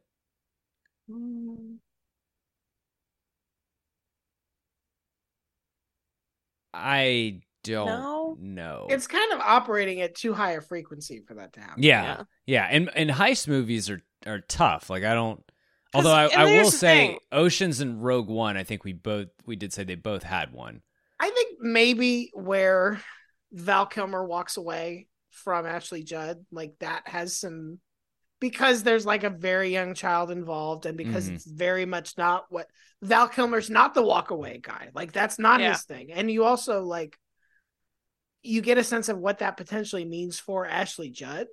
It's When like, she sits on the couch and has that moment Yeah. as she turns away and She's realizes like, nah, I that. gotta date Hank Azaria. Yeah, like that's probably where like the weight of consequences feels really heavy amongst everybody involved. Because I think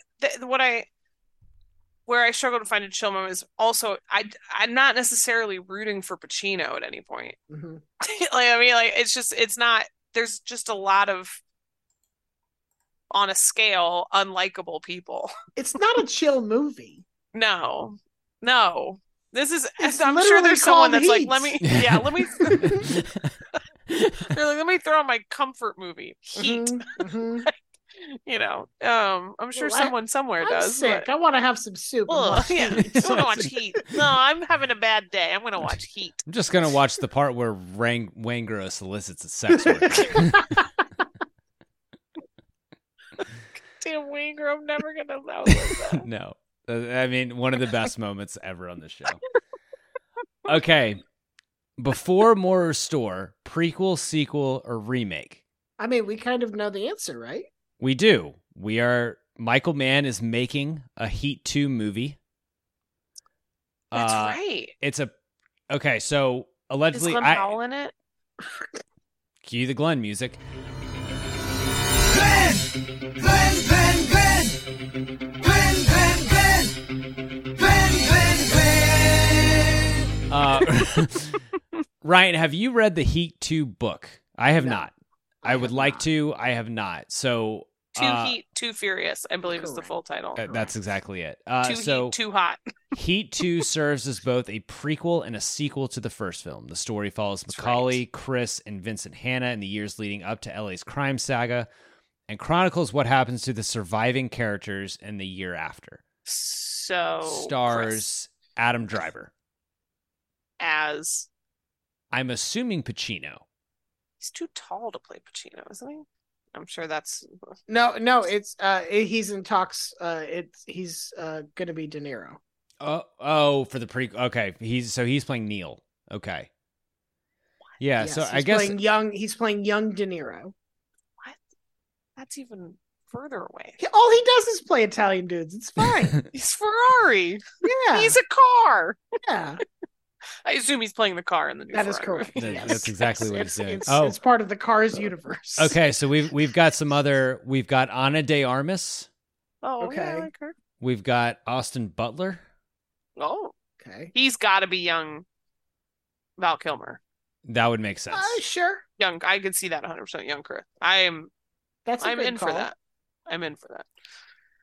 Yeah. So I mean, listen. Obviously, I'm in. The only one I don't want is a remake. Like I just don't. I don't want a remake. That just doesn't serve any. You don't want Roadhouse with Jake Gyllenhaal?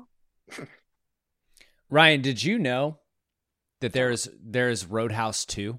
Oh. Okay. Oh yeah, I did know that there's. Did Roadhouse you see 2. Roadhouse 2? I thought you were going to tell him that I forgot to go to the movie last night.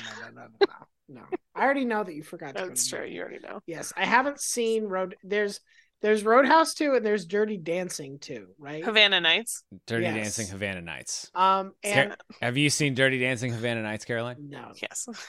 God. Of course. The only thing I really recall about Roadhouse 2 is I think the main character is Jimmy from That Thing You Do.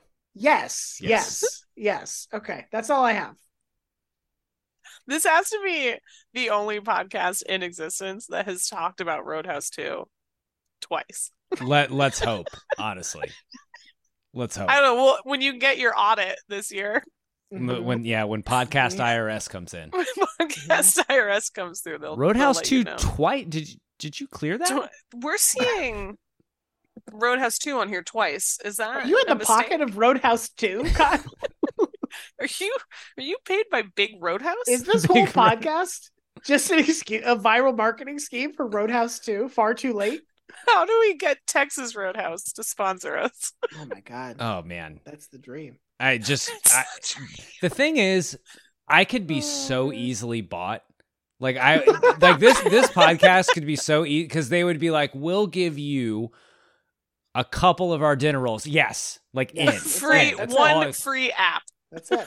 I will will change the name of the podcast to Texas Roadhouse. That's it. No one will know what it's Roadhouse about. Movies. Texas Roadhouse movies. Yeah. Texas Roadhouse. If you're listening, that's not true. He's a shrewd negotiator. He'll demand 5 dinner rolls. 5 dinner rolls. Movies that go great with cinnamon butter. Now for the Texas Roadhouse Cinnamon Butter Good Looking Peter Gallagher Award. Who Speaking of sweet and smooth. Speaking of sweet and smooth, let's talk about Peter Gallagher. Oh man. Okay. Let for the love of God, let's wrap it. Caroline, Ryan, Thanks to you both, as always. Ryan, especially, I'm so glad you were working the grill at the diner. Audible.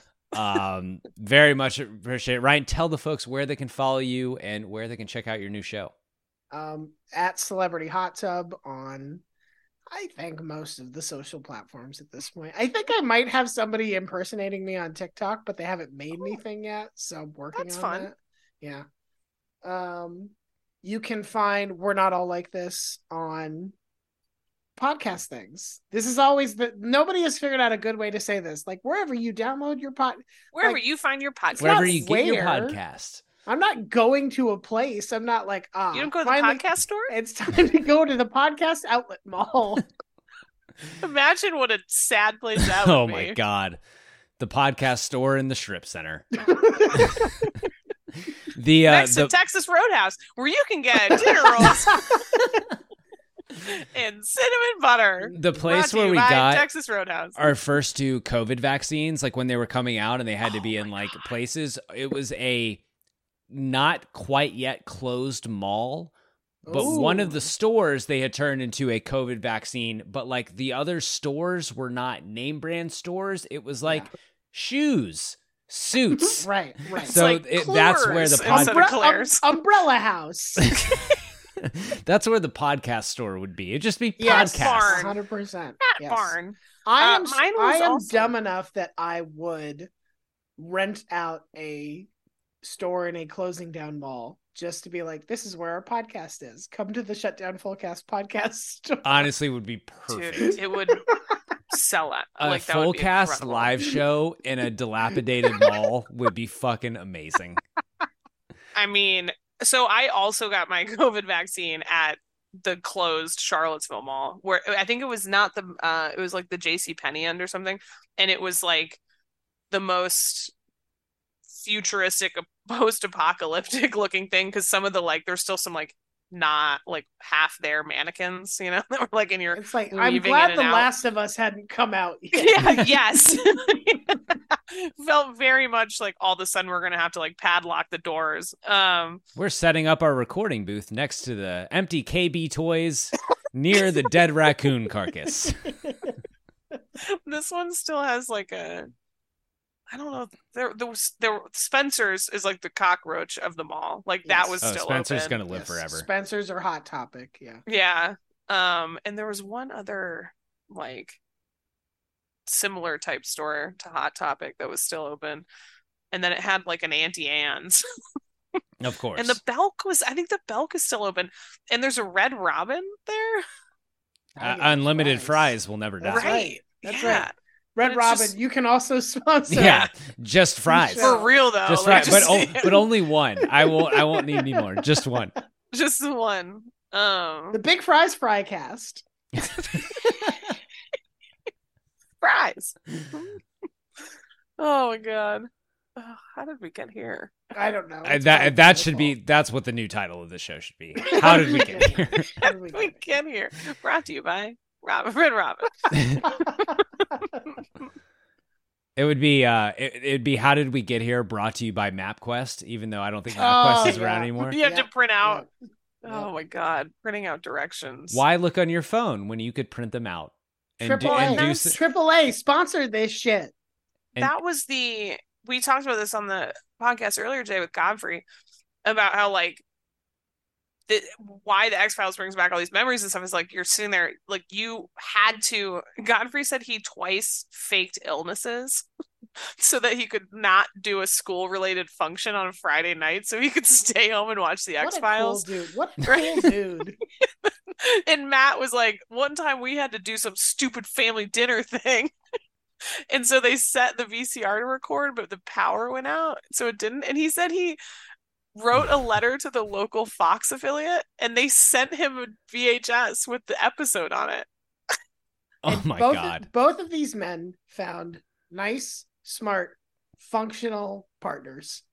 Had multiple kids. That's right. So listener, there's hope for everyone. And on that note, Caroline, what was that podcast you were referring to? Yeah, where can people get it?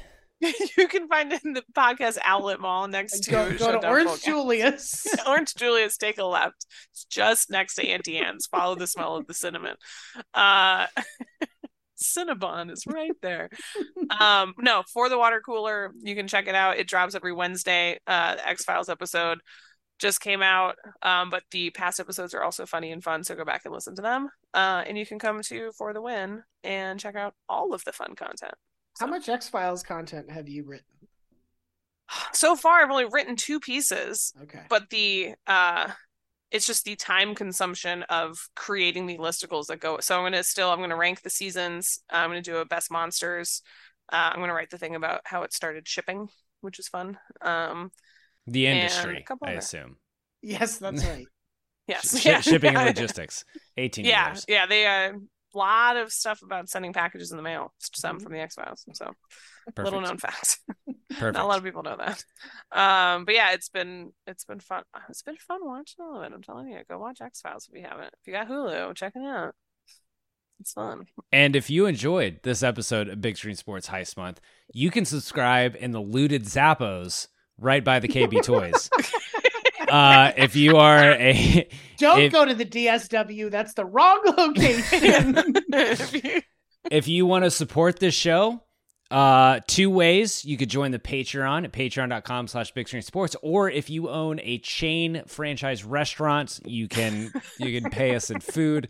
That would be good too. If you join the Patreon, you get to vote on movies for the show to cover. Like this one was voted on by the patrons. I'm just now mentioning it 2 hours in. But if you have a chain restaurant and want to sponsor the show, we'll talk about your food the whole time, unprompted. Chili's, call us. Chili's. Oh wow. That's the big leagues. Like we can't listen. Yeah, it's true. There's not even one in Charlottesville anymore. It's a bummer. What happened in this country?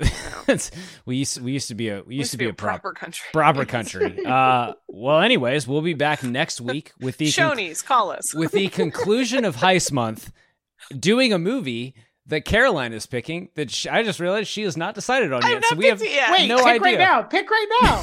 Oh gosh. Okay, so let's talk it out. Let's add on another 10 minutes. Yeah, that's fine. Do you have options? I can do whatever I want. I do what I want. So the leading few in the clubhouse are Inside Man, The Town, and Inception. And The Italian Job.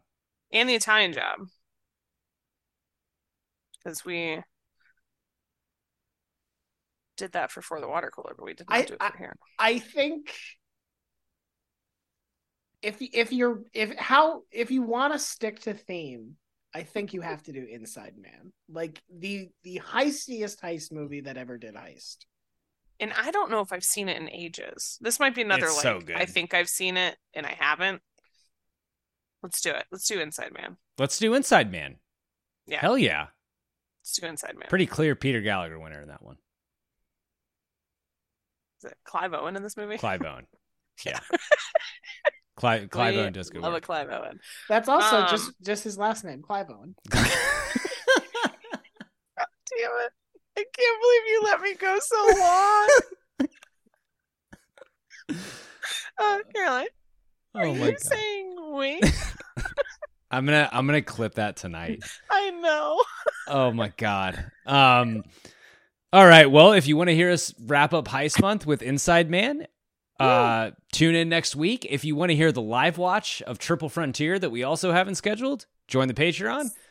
And about that. Yeah, me too. We got some shit to figure out. See you next week. Thanks for listening.